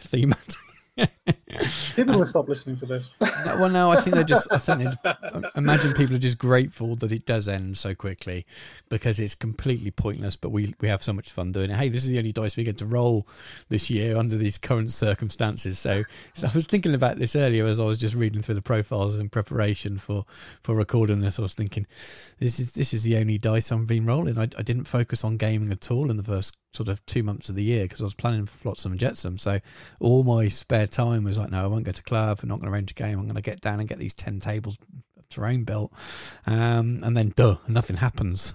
So I think I've only played one game this year, so that's one game since Throne of Skulls. So me throwing these dice, we've got cameras that we set up on our on dice trays, so we can both see what each other's rolling. So it's far more exciting for us, isn't it? It's for you guys. But if you do like listening to them and you do have ideas, please do continue to send your matchups in. Right then, I don't know. Have you got any kind of anything you want to surmise from that? Really, I think it's pretty straightforward, isn't it? There's they're fairly evenly matched characters, and Strike is big. Yeah, I do think that Snagger's actually not necessarily there's great value for his points. I don't know whether that's because Hug looks not bad for 65. Yeah, or whether Snagger's a little bit expensive at 50 because of his passive effect, his Cunning Mind. I don't necessarily think that's worth perhaps the points that he is. I think it's probably his defense 5 that pushes. I think it's his special rules, isn't it? What's the Servant of Mordor rules again? Allows him just can only have orcs in his warband. It's not actually a positive. So you could take them anyway, couldn't you? So it's whether you tournament gamers out there, if you can think of some sneaky tricks that Cunning Mind will do that make him worth those points, please enlighten us, because I think that's probably what it is. There's probably some interactions there that those with cleverer and more experienced gaming minds will be able to say, yeah, I'll take it because it means you can do this or that. But maybe not. But write in or message us and let us know. Right, we will go for a short break and then we'll come back and close the show out.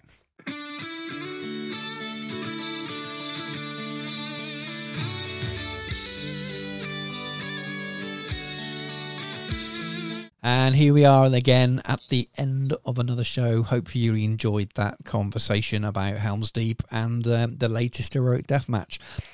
So, usual stuff at the end of the show, sort of thank you, shout outs, announcements and things. I've got something to talk about with Flotsam and Jetsam. So before I start rabbiting on, Dan, have you got anything you want to talk about at the end of the show? Any announcements or anything? No, just the usual. Once again, Legion of Peterborough has reopened. Basically, if you want to come down to Peterborough in a nice, safe environment, and I can now speak from having been down, it is definitely very well thought out. It's very safe, as much as any of these things can be at the moment. Pop onto the Legion of Peterborough Facebook group, join up, and state your interest if you'd like to come down. Full instructions are on the event pages for every fortnightly meeting that we have. And come have some games. I'd love to play some Middle Earth. There's not much going on at the moment, so if you want to come down and play me, get on there. Yeah, absolutely. I wish I was closer because I'd pop down and have a game. I say that I'm not even making it down my local at the moment. I'm just so busy. But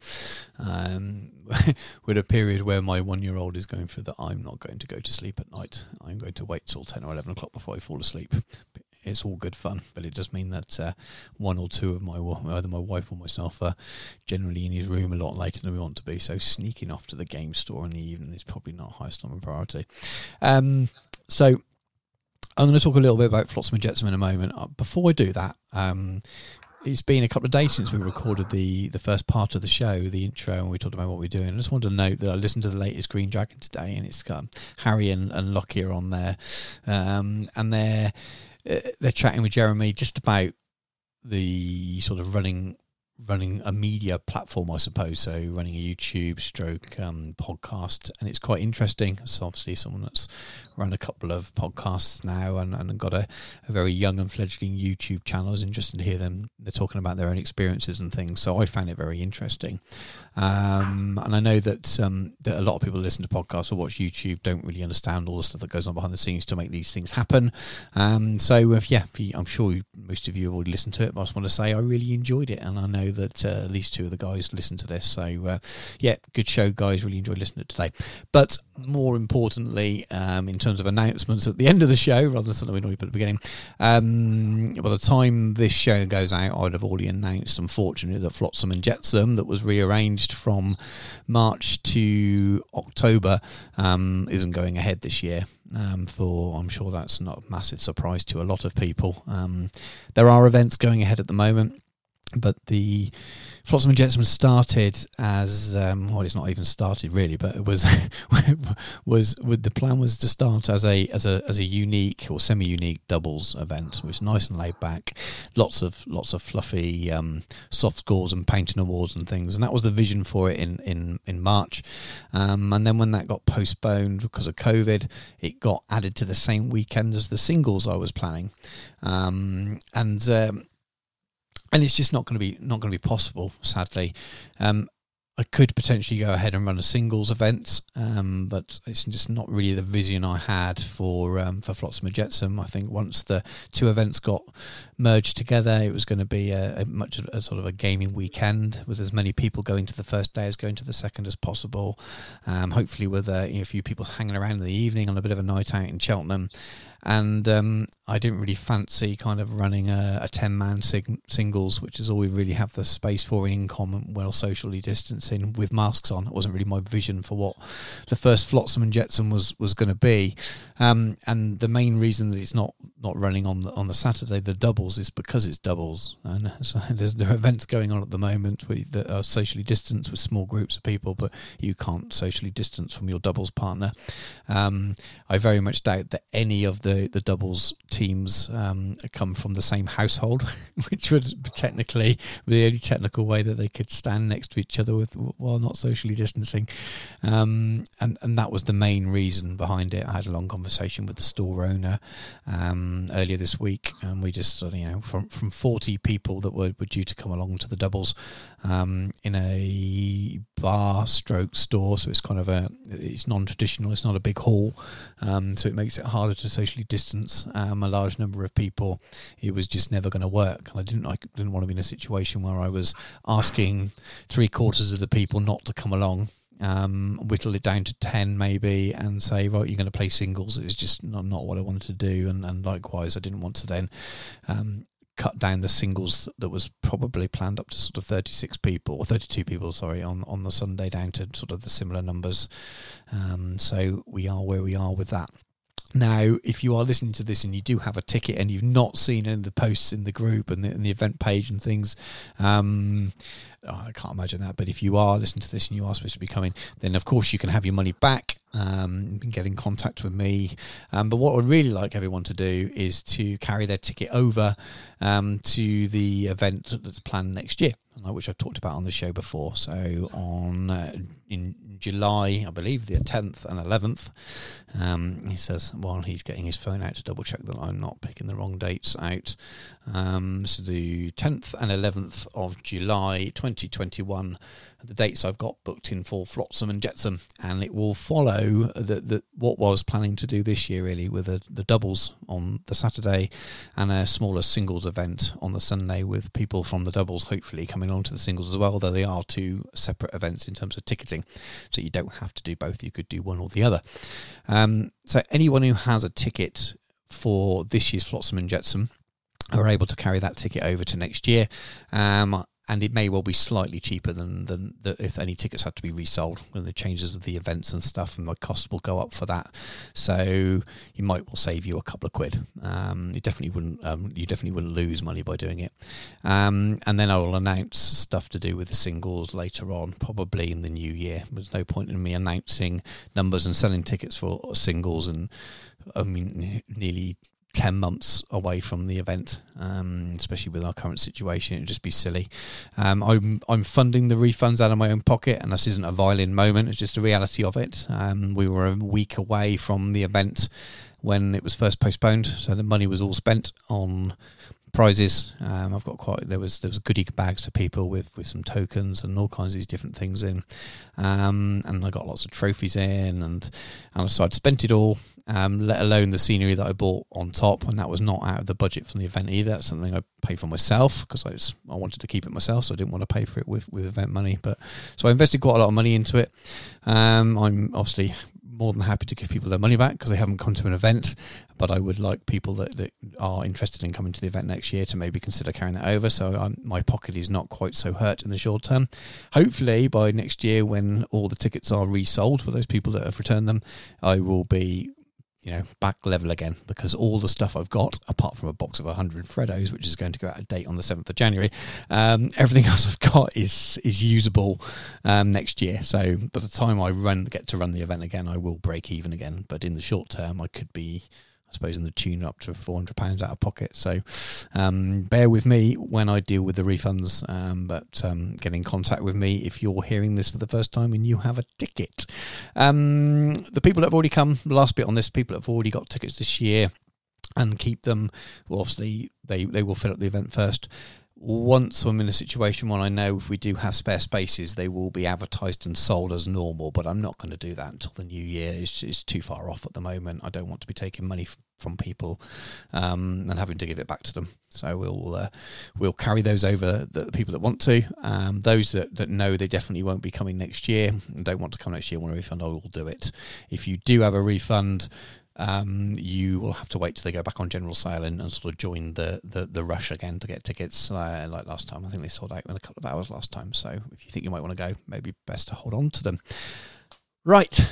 Thought a bit of a long-winded announcement at the end of the thing, but I wanted to get it out there in an audio format as well.